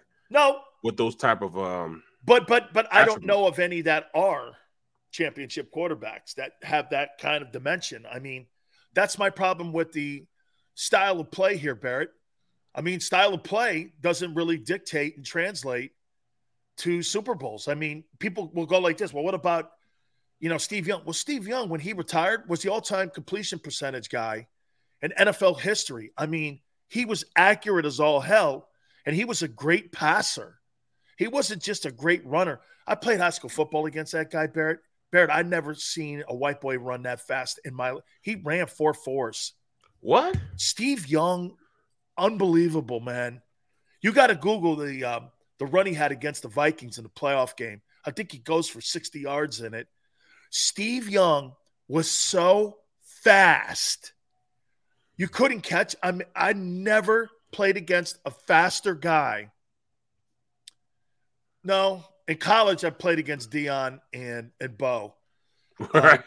Okay, when those guys are just different. They're just those dudes were just different. Eric Dickerson too was different. He got through that line of scrimmage, man. That pony was gone. He was gone. But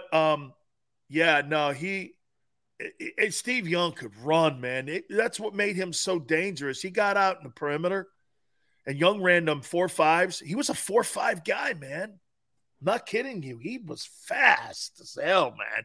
Probably the most during my time, probably the most difficult guy to defend was Steve Young because he could run like that and he was accurate like that.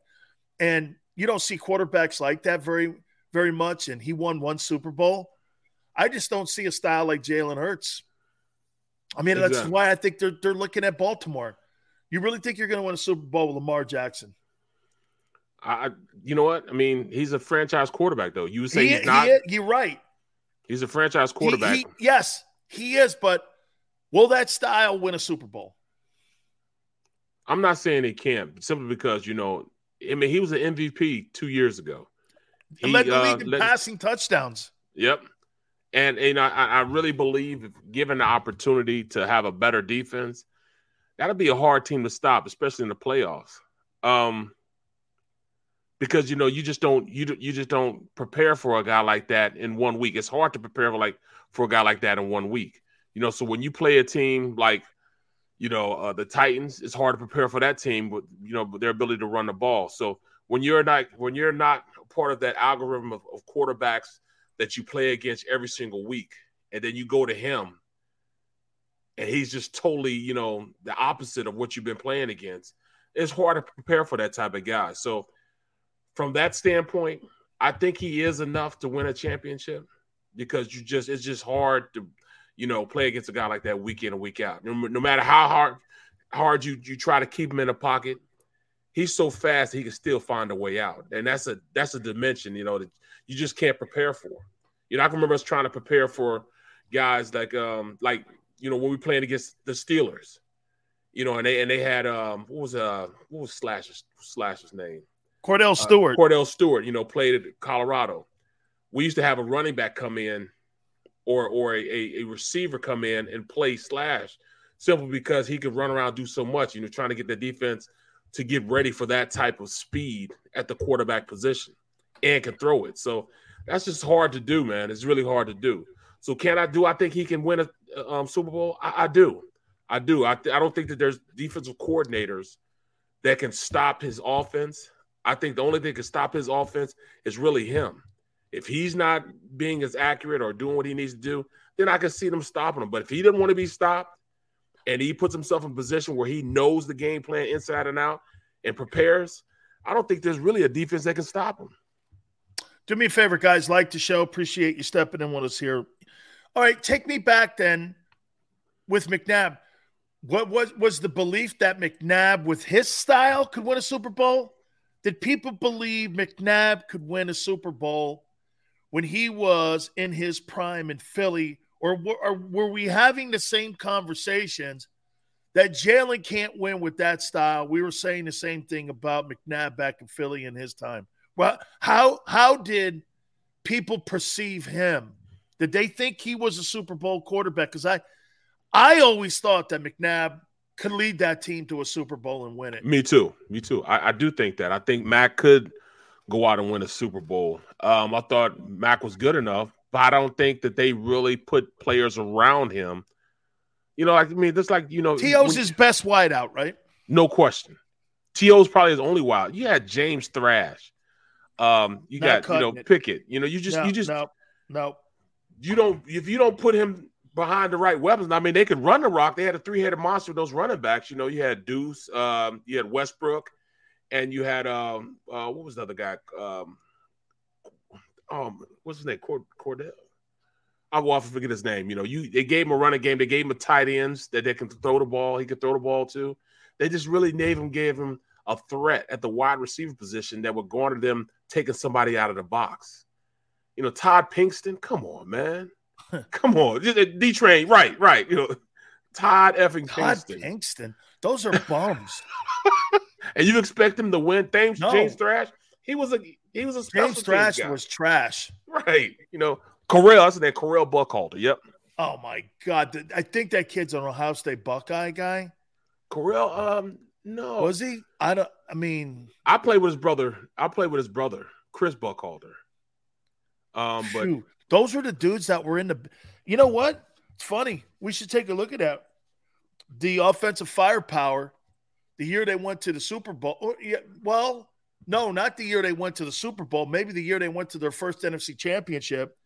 Because I'd like to look at that roster of offensive people. Look at what was the first year they went to the NFC Championship game. Ooh. I forget. What guys help us out on the stream? What was the year? The very first, because I'd like to look at, because I'm looking at Jalen Hurts right now, and I'm telling you, Smith, Watkins, Pascal, Goddard, and Sanders. Okay, I'm goofing on that. 2001, they're saying, is the first year that they went to the NFC Championship game with Donovan McNabb. Who were the offensive people in the backfield and the wideouts and Y and Z's and tight end on that football team? Look at because let's see if we can compare. Because quite frankly, check it out. 2001, the owner of the team is the same owner that's today. Yep. But I think Joe Banner was running the team then. Yep. And the wide receivers who is their firepower? Well, this is 2000. This is 2004 when they went to the Super Bowl. Okay. His wide receivers were Freddie Mitchell, who had 22 catches for 377 yards. Terrell Owens, 77 catches for 1,200 yards. Then Todd Pinkston, 36 catches for 676 yards. Then you had a tight end and Chad Lewis with 29 catches for 267 yards. That was his roster of weapons. That's that he terrible. was throwing to. Outside of T.O. Right, exactly. Who's the running back? At running back, he had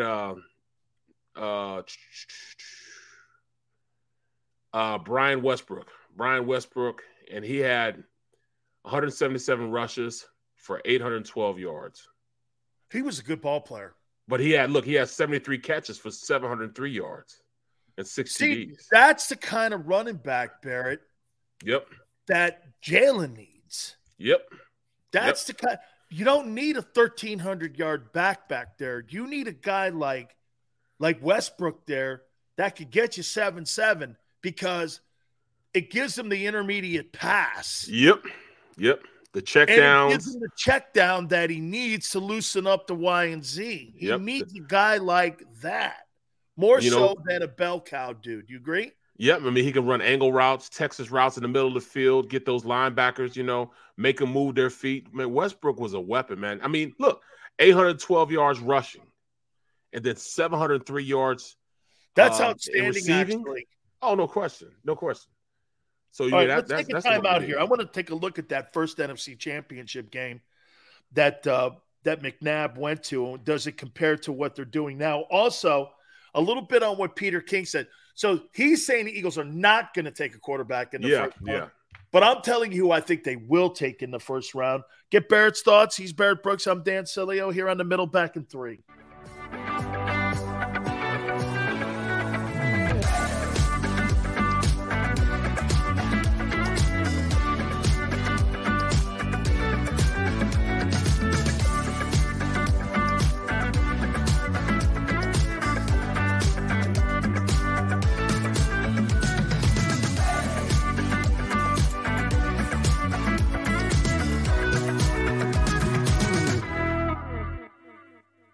At Stateside Vodka, every new customer gets the world's best rocks glass. Free. What's that? A rocks glass? You're telling me that bottle is cut in half? You could say that. Holy shit. And you're telling me I can get one of these glasses for free? That's right. One free rocks glass per customer with each first-time purchase of Stateside Vodka. So good, it just disappears. Imagine for a moment that you went to work today and when you came home, you were catastrophically injured. Your life and your family's life. That's what happened to union construction worker Mike Little. I was scared of what the end was going to be, but to be 100% honest with you, I knew I was going to be all right just by talking with Brian. In my heart, I just knew everything was going to be all right. Call the firm and find out why they say, "We got this." Call 215-458-2222. Go for the midnight dares. Go for the memories. Go for the view that goes on forever. Go for the bubbles in your bathtub and in your drink. Go to bed whenever you want. Or don't. Go for him.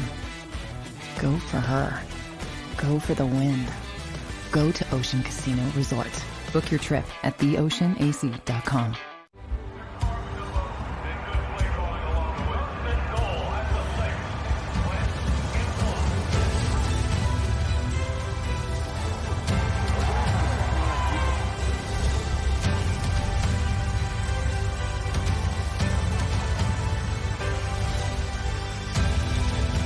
Field of life, First Trust Bank is there for you.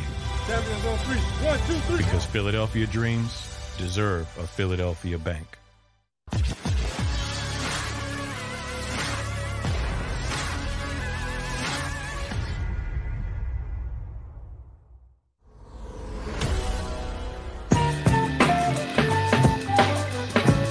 Barrett, Brooks, and Sileo. Please hit the like button. So we're looking at, again, where we are right now with building this offense here going into the 2022 regular season for Jalen. And we're making comparisons here with McNabb. This is McNabb's second. So McNabb in his second year took the team to the NFC Championship game? Yep. Okay. And what year was that? That was 2001. 2001, right? Okay. Okay, McNabb is 25 years old, and he threw for 3,233 yards and 25 touchdowns and almost 500 yards rushing. Here's where his offensive backfield and wideouts. Deuce Staley, Cecil Martin, Todd Pinkston, James Thrash, and Chad Lewis. Bro, I mean, he didn't have 1,000-yard rusher or receiver on that football team. And he took that team. Now, the defense here, okay, Corey Simon was not a bad ball player. Hugh Douglas is on that team, Trotter, Troy Vincent, Brian Dawkins. Pretty good football players on that defense. Yes, really good football players on that defense. So that defense, and they played a 43 on that defense. Hollis Thomas wasn't bad. Yep. Corey Simon had 7.5 sacks that season too, by the way. And Hugh Douglas had 9.5 sacks. So they got to the people through the linebackers. Trotter and Douglas. Trotter in the middle. That's somebody like they need right now on that defense, Barrett. Exactly. They need somebody like Jeremiah Trotter in there because, man, I thought he was a doorstop when he played inside LB. And those guys right there are kind of they kind of solidified, guys, because I played with half those guys on that roster were guys that they drafted, and I played with half those guys. I played with Hollis, Hugh, Mike Caldwell, who's a pretty good coach right now, Trot. I played with Troy, Bobby Taylor, Brian Dawkins. I played with half those guys. Here's the O-line guys. Trey Thomas. Played with him. Jermaine Mayberry. I played with him also. And John Runyon. I didn't play with Runyon though, but I mean, even John Welburn was a good player. Hank Fraley was a pretty good center. And they kind of solidified. He was a once you got rookie some that year, by the way. Fraley was a rookie that year when they went to the NFC title game. Yep. Man. So they were set all the way across. They had a Pro Bowl kicker and David Akers. They had some pretty good players, man. I remember Quentin Cavers, was a good linebacker, came in but not the roster I thought though, Barrett. So I mean, look at the roster that they have now. I mean, look, Staley was very dependable. Cecil Martin, they ran a fullback. They had a fullback in the backfield at this time. Fullbacks are like almost obsolete today. Todd Pinkston, man, James Thrash were your wideouts. I mean, what's the difference between James Thrash? Well, you think that 2001 NFC Championship appearance team, you think their offensive people are better than the people that they have now? I mean, Devontae Smith, man. I mean, well, I'm talking about as far as like the offensive lines are pretty comparable. In fact, I think this year's roster. I think this group's better than that group. Yeah, they're better, and I think that group's good. Yep. From the wide receiver position, all right, Smith's the only guy I think is that you would say is undoubtedly better than those guys. I think they're just a little bit better, but from a team sport aspect, I mean, I think McNabb kind of balances those things out because I know he's better right now than Jalen Hurts. Well, and see, to me, that's the key to what you just said. Donovan makes average players around him way better than what Jalen does. Jalen's not able to make these guys better yet because he can't find them yet. Yep. I mean, there lies the difference because look at Donovan McNabb had less talent. Way less talent. But I think what Jalen has. But I think another thing that would anchor Mac's team, as opposed to this year's team, is that defense is a lot better. Yes, a lot better. I mean, you take that's a big time defense the Eagles had in 01. Right. So you had Big Play Slay. I think Bobby Taylor and Big Play Slay are kind of better. You had Hollis. Hollis Thomas. Right, what you want to say? Hollis Thomas and Corey Simon. They're tit for tat as far as production in the interior of that. If you want to go from the defensive ends, I have to say that ND Kalu is better than who they have at defensive end right now. Linebackers, Josh Sweat. There's no question that you're looking at the defense itself. Troy Vincent was on the other side of him. Brian Dawkins at safety. You had Trott in the middle of that defense. And you had Hugh Douglas was the right defensive end, and the left end was Brandon Whiting. Well, Brandon was like a guy that came in and rotational. It was ND Kalu was that guy. He was the work. Okay. ND Kalu was the guy out of Rice, and I played with him. And in the slot, you had Al Harris. Al Harris was one of the best slots DBs in the NFL at the time. In fact, he became a perennial Pro Bowler, while he was with the Eagle and when he left and went to the Green Bay, and then he went to the Saints. Barry Garner was a damn good linebacker also, so he's, him opposite of Trott. Carlos Edmonds was a guy that, played when they had three linebackers in. So imagine that linebacking core. You got Trott, Carlos Edmonds, and Barry Garner. Those guys in themselves, man, that's probably the best linebacking core the Eagles have had the past 20, 30 years. Let me ask you this. I was always under the assumption Chad Lewis is better than Dallas Goedert. Yes. Chad Lewis. I used to call him Nod. He ran the best Nod route I ever seen in my life. I thought he was underrated. Definitely. On that Eagles team. Definitely. And I thought that Chad kind of reminded me a little bit of Zach Ertz back in the day. That's exactly what it was. They were kind of like that with one another. And I thought Chad, of all the tight ends that the Eagles have had over the last 25 years, I thought he was underrated. Didn't he go to the Ravens too? I forget. Because I thought he played somewhere else too. I think Chad is a better – I think he's better. He's a better tight end than Dallas Goedert. So yes, better cat pass. Had that component there at the tight end position. And when Westbrook, when they went to the Super Bowl, he gave them that dimension. the two things that he had, look at what they did for Donovan McNabb when they added two better football players on it. He had Westbrook they could get the ball to because he had 700 yards in catching. He had a receiver in T.O. who had 1,200. Yep. Well, why not use the same philosophy with Jalen here? Homie was in the building. He was a capologist guy. I mean, he was there in 2000. When he first got his first job with the Eagles, Howie Roseman was in the building. Why not do the same thing? Why are you not doing the same thing that you did eventually for Donovan McNabb? When you mean the same thing, yeah, exactly. When you mean the same thing, help him out. Help him, guys like that. Help him like you did help Donovan. Right. To me, that means this.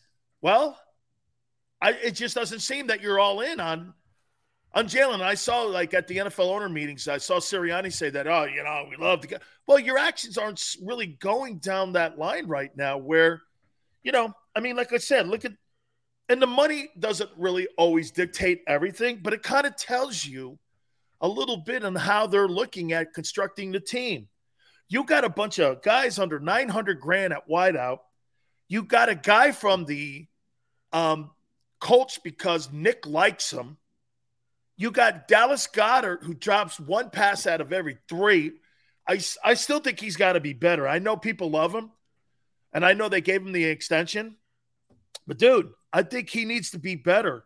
He ain't Zach Ertz. And the problem with Ertz was every time he threw it to Zach Ertz, if he was on the 20-yard line, he was on the 20-yard line. He ain't going to get to no yak yardage. No yak yardage. There is no yak yardage, man. That dude did not believe in that. I'm catching it and sitting down right here. And Sanders makes one too. I mean, the money bugs me because usually when you pay for something and you pay for things that really are really great, like in the NFL, everyone's gauged on salary in the National Football League, not by Pro Bowls. They're gauged on production. Yep. And it just doesn't seem there's a lot of production here with this team that's going into the 2020 year, at least going into the draft. I don't think they're putting their money where their mouth is. You're saying this guy is the guy you're going with going forward. You say he's going to try to help him by any means necessary, and the means are not necessarily being necessary for him. You're not bringing in. And it makes you a liar to, when you say those type of things, because then you look at what Miami is doing for Tua. Miami's going out there and putting their money where their mouth is. They're showing you better than they can tell you. They went out, got probably the number one as far as greatest athlete at the wide receiver position I've seen in a long time. So he can do everything. He's the top deep threat. Exactly. Deep threat. You get him the ball on jet sweeps. You get him the ball on slant plays. Get the ball in his hands on little, wheel routes. He'll do the rest. Dude, they got a 4x100 relay team down there in Miami now. Absolutely. Absolutely. But then you see the news reports out right now that, all right, Devontae Parker is on the block. They're trying to put him out there, dangling out there. Here's his numbers. Here's his numbers. 28 years old. 93 games he's played, 64 starts. He's got 338 receptions. In 7 years, he's got 47-27. His best year was 19. He had 1202. So he's capable. And in my opinion, I think that 19 year, I think that's Ryan Fitzpatrick when he was the starting quarterback in 19. I think he was the starting quarterback in Miami in 19. Yes, he was. And he had 1202. So, I mean, Devontae Parker, to me, if he's on the block, how much would I give up for this guy with these stats? 28 years old? Fourth rounder? What is his value right now? To the Eagles, a lot. An awful lot. But through the rest of the NFL, I think he's an average guy. Not so much. Yeah. I think he's an average guy to everybody else in the league also. So I don't think there's going to be a lot of teams, trying to bust down the door to get a guy like that. But he'd be the best guy on the Eagles. He'd be the number one receiver on the Eagles. So Even with Smith, he'd still be the number one passing threat with the Eagles. Smith has not proven to me he's a 1 yet. Well, yeah, I mean, I can't argue that. Does he have potential? Yes, he does. Yes. He had but it's 900 yards. Predicated on the quarterback. So I'm saying this: if you can bring Parker into the fold, it'll make him a better receiver. It'll make Smith a better receiver, and I can see both of those guys, having a lot of production. I mean, they should be 1,000-yard type of receivers, both of them, if you give them an opportunity. With that quarterback, I think they can be. So you think that Jalen Hurts is a 4,000-yard passing quarterback? I think he can be. Only because he's going to increase, Barrett, 1,000 yards. Reason why I say that, because just like you have said this also, these defensive coordinators have seen an entire year on Jalen Hurts. So Jalen Hurts has become a better player. And the only way he can really become he can't become a better runner, because, I mean, he showed that ability. That's something that's innate in him. He can't take that. He will always be a great runner. So the only way that he can get better as a quarterback is to become a better passer. And with that better passing comes production if you have somebody opposite of Smith to kind of, make this defense divvy up a little bit. All right, we're going to divvy up a little of our strength of stopping the run, and force them to take a safety out of the box and put out there, because you got two receivers that can go out there and go to work. And if they're going to stay stagnant and say, hey, look, we're just going to be, hell bent on stopping this run and keeping that defender in, then those two guys on the outside got to go to work. They got to go out there and make the hay. And if Hurts can get the ball to him, he can be very productive, because that's a lot of area that will be undefended by the defense out there on the outside. That's a lot of work that they got to cover. And I don't know if teams can do necessarily both. You know what I mean? Yeah, agreed. Do you know the best duo that the Eagles have had since Howie's been in the building in 2000? You know the best duo is? Who's that? 2010, Djax and Jeremy Maclin. Oh, yeah. Until they broke the band up, those two right there, they went to work, because you had a sincere number one in Jeremy Maclin, which only helped Jackson be a more dominant threat, because now you have to be aware of where Mac is. Macklin's going to get open. So because he's going to get open, you got to make sure that you account for him, which leaves that safety over the top that he has to keep from getting behind him. And Djax was just too fast. You know what I'm saying? Just way too fast. But that's the only duo you can think of since 2000 that the Eagles have had at wide receiver that would kind of strike some fear in game planning for a coordinator to go against the Eagles is Deshaun Jackson and Jeremy Maclin in 2010. Bro, that's 12 years ago. Well, let me put it like this. Out of all those rosters since 2001, there's been only 3 receivers that have over 1,000 yards. And that's T.O., Djax, and Maclin. Those are the 3,000-yard receivers. Nobody else did. I mean, he had tight ends that did. You had Zach Ertz. He had 1,000 yards. But other than that, receiver-wise, there was no other receiver over 1,000 yards besides those 3 guys.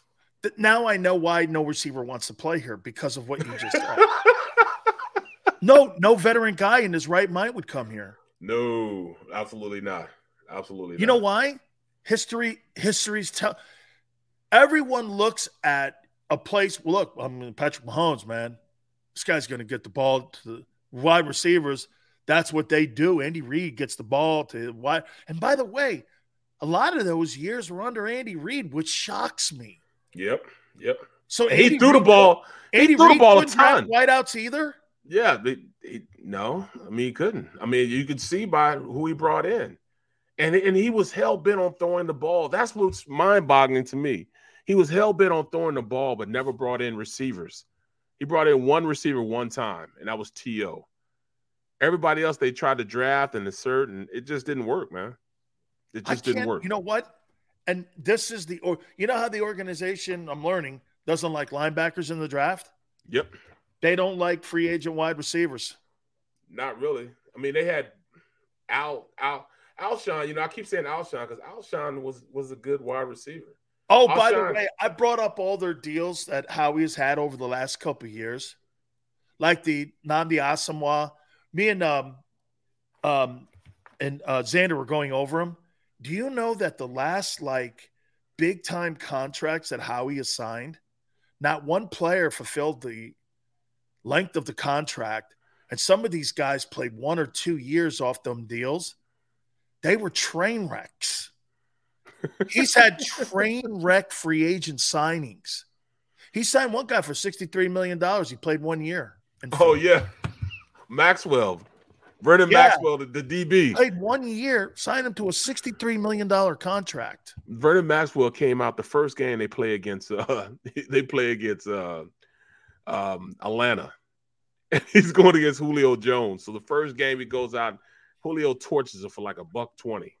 So at the end of the game, you know, he's smiling and everything, right? He's smiling, you know, they just lost. I don't understand why he was smiling. He said, just lost. He turned around and said, hey, so the reporter asked him, hey, man, how do you feel about, you know, Julio Jones coming out and torching you guys for over 120 yards? He took what? He said, damn, shit, he had that many yards? That was his response, man. That was his response. You know what I'm saying? That's how he responded. Like, damn, he had that many yards? He had that many yards. Yeah. Dude, that's hilarious. That's freaking funny, man. That's how he responded to it, man. So, I mean, that's it. Hey, man, you looking forward, by the way, real quick, man, you looking forward to the Masters? You know, I don't watch golf that much, man. I tried, man. Do you watch it? I watch Tiger. Well, he's in it, right? He's coming back. I think. I don't watch country club guys and slacks. Golf's not a sport, dude. You know why? Why if I could wear the same gear in playing in and go to dinner in it, that ain't a sport. Golf's not a sport. Bowling is not a sport. Okay? Dart throwing is not a sport. Those are not sports. Golf is not a sport. I mean, if you could be 80 years old and 800 pounds and wear the gear they wear and wear a belt that you could wear to your daughter's funeral or to her wedding or to her bar mitzvah, it ain't a sport, dog. Golf's not a sport, man. Oh, I was saying Byron Maxwell. Yeah, Byron Maxwell, man. Does it matter? No, it didn't. And from that point, he played 1 year, $63 million, dog. And he continued to get torched. Now, I will say this, that he got that contract off the books the very next year. Oh, well, nicely done, Howie. Hey, way to make him. Hey, watch this. Here, I'm going to congratulate you for taking your mistake and erasing it from the tablets of the annals of Eagle history. Congratulations for covering up your F up. Yeah. He was actually the number one DB in free agency that year, part of Legion of Boom. You know, they thought he was going to come in. You know, he was the other guy opposite of Richard Sherman. That's all everybody knew about it. He was the opposite guy of Richard Sherman in that Legion of Boom. Golf's a sport. Holy shit, man. And watch, hey, Barrett, I got my gear on, my fancy shirt, my fancy slacks, my fancy shoes. And then you get a chance to go like, hey, let's go to dinner. I don't have to change. Look at me, man. I'm ready to rock and roll. If you can wear the same gear, like I said, to dinner, I don't know, man. I ain't gonna. You got to take a shower, huh? By the way, Barrett's being racist here because he doesn't want to chase anything white for 4 hours around anywhere.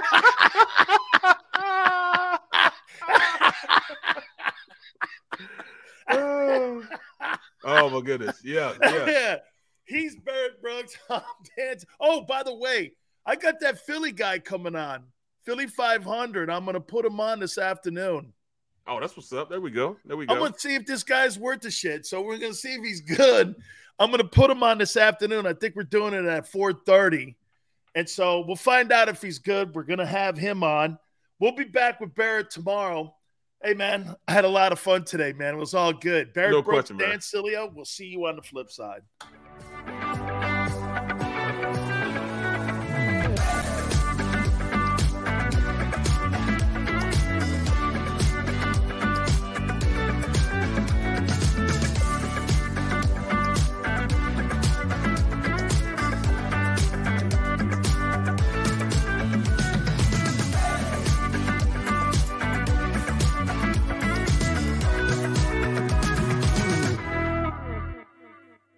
At Stateside Vodka, every new customer gets the world's best rocks glass. Free. What's that? A rocks glass? You're telling me that bottle is cut in half? You could say that. Holy shit. And you're telling me I can get one of these glasses for free? That's right. One free rocks glass per customer with each first-time purchase of Stateside Vodka. So good, it just disappears. Imagine for a moment that you went to work today, and when you came home, you were catastrophically injured. Your life and your family's life. That's what happened to union construction worker Mike Little. I was scared of what the end was going to be, but to be 100% honest with you, I knew I was going to be all right just by talking with Brian. In my heart, I just knew everything was going to be all right. Call the firm and find out why they say, "We got this." Call 215-458-2222. Go for the midnight dares. Go for the memories. Go for the view that goes on forever. Go for the bubbles in your bathtub and in your drink. Go to bed whenever you want. Or don't. Go for him. Go for her. Go for the win. Go to Ocean Casino Resort. Book your trip at theoceanac.com.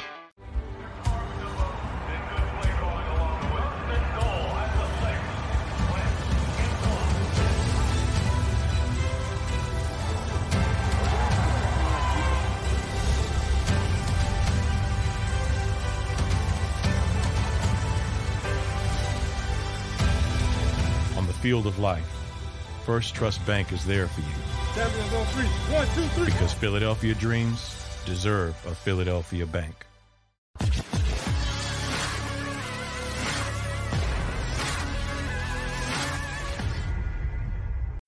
When you need mealtime inspiration, it's worth shopping Kroger, where you'll find over 30,000 mouth-watering choices that excite your inner foodie. And no matter what tasty choice you make, you'll enjoy our everyday low prices, plus extra ways to save, like digital coupons worth over $600 each week. You can also save up to $1 off per gallon at the pump with fuel points. More savings and more inspiring flavors make shopping Kroger worth it every time. Kroger, fresh for everyone. Fuel restrictions apply.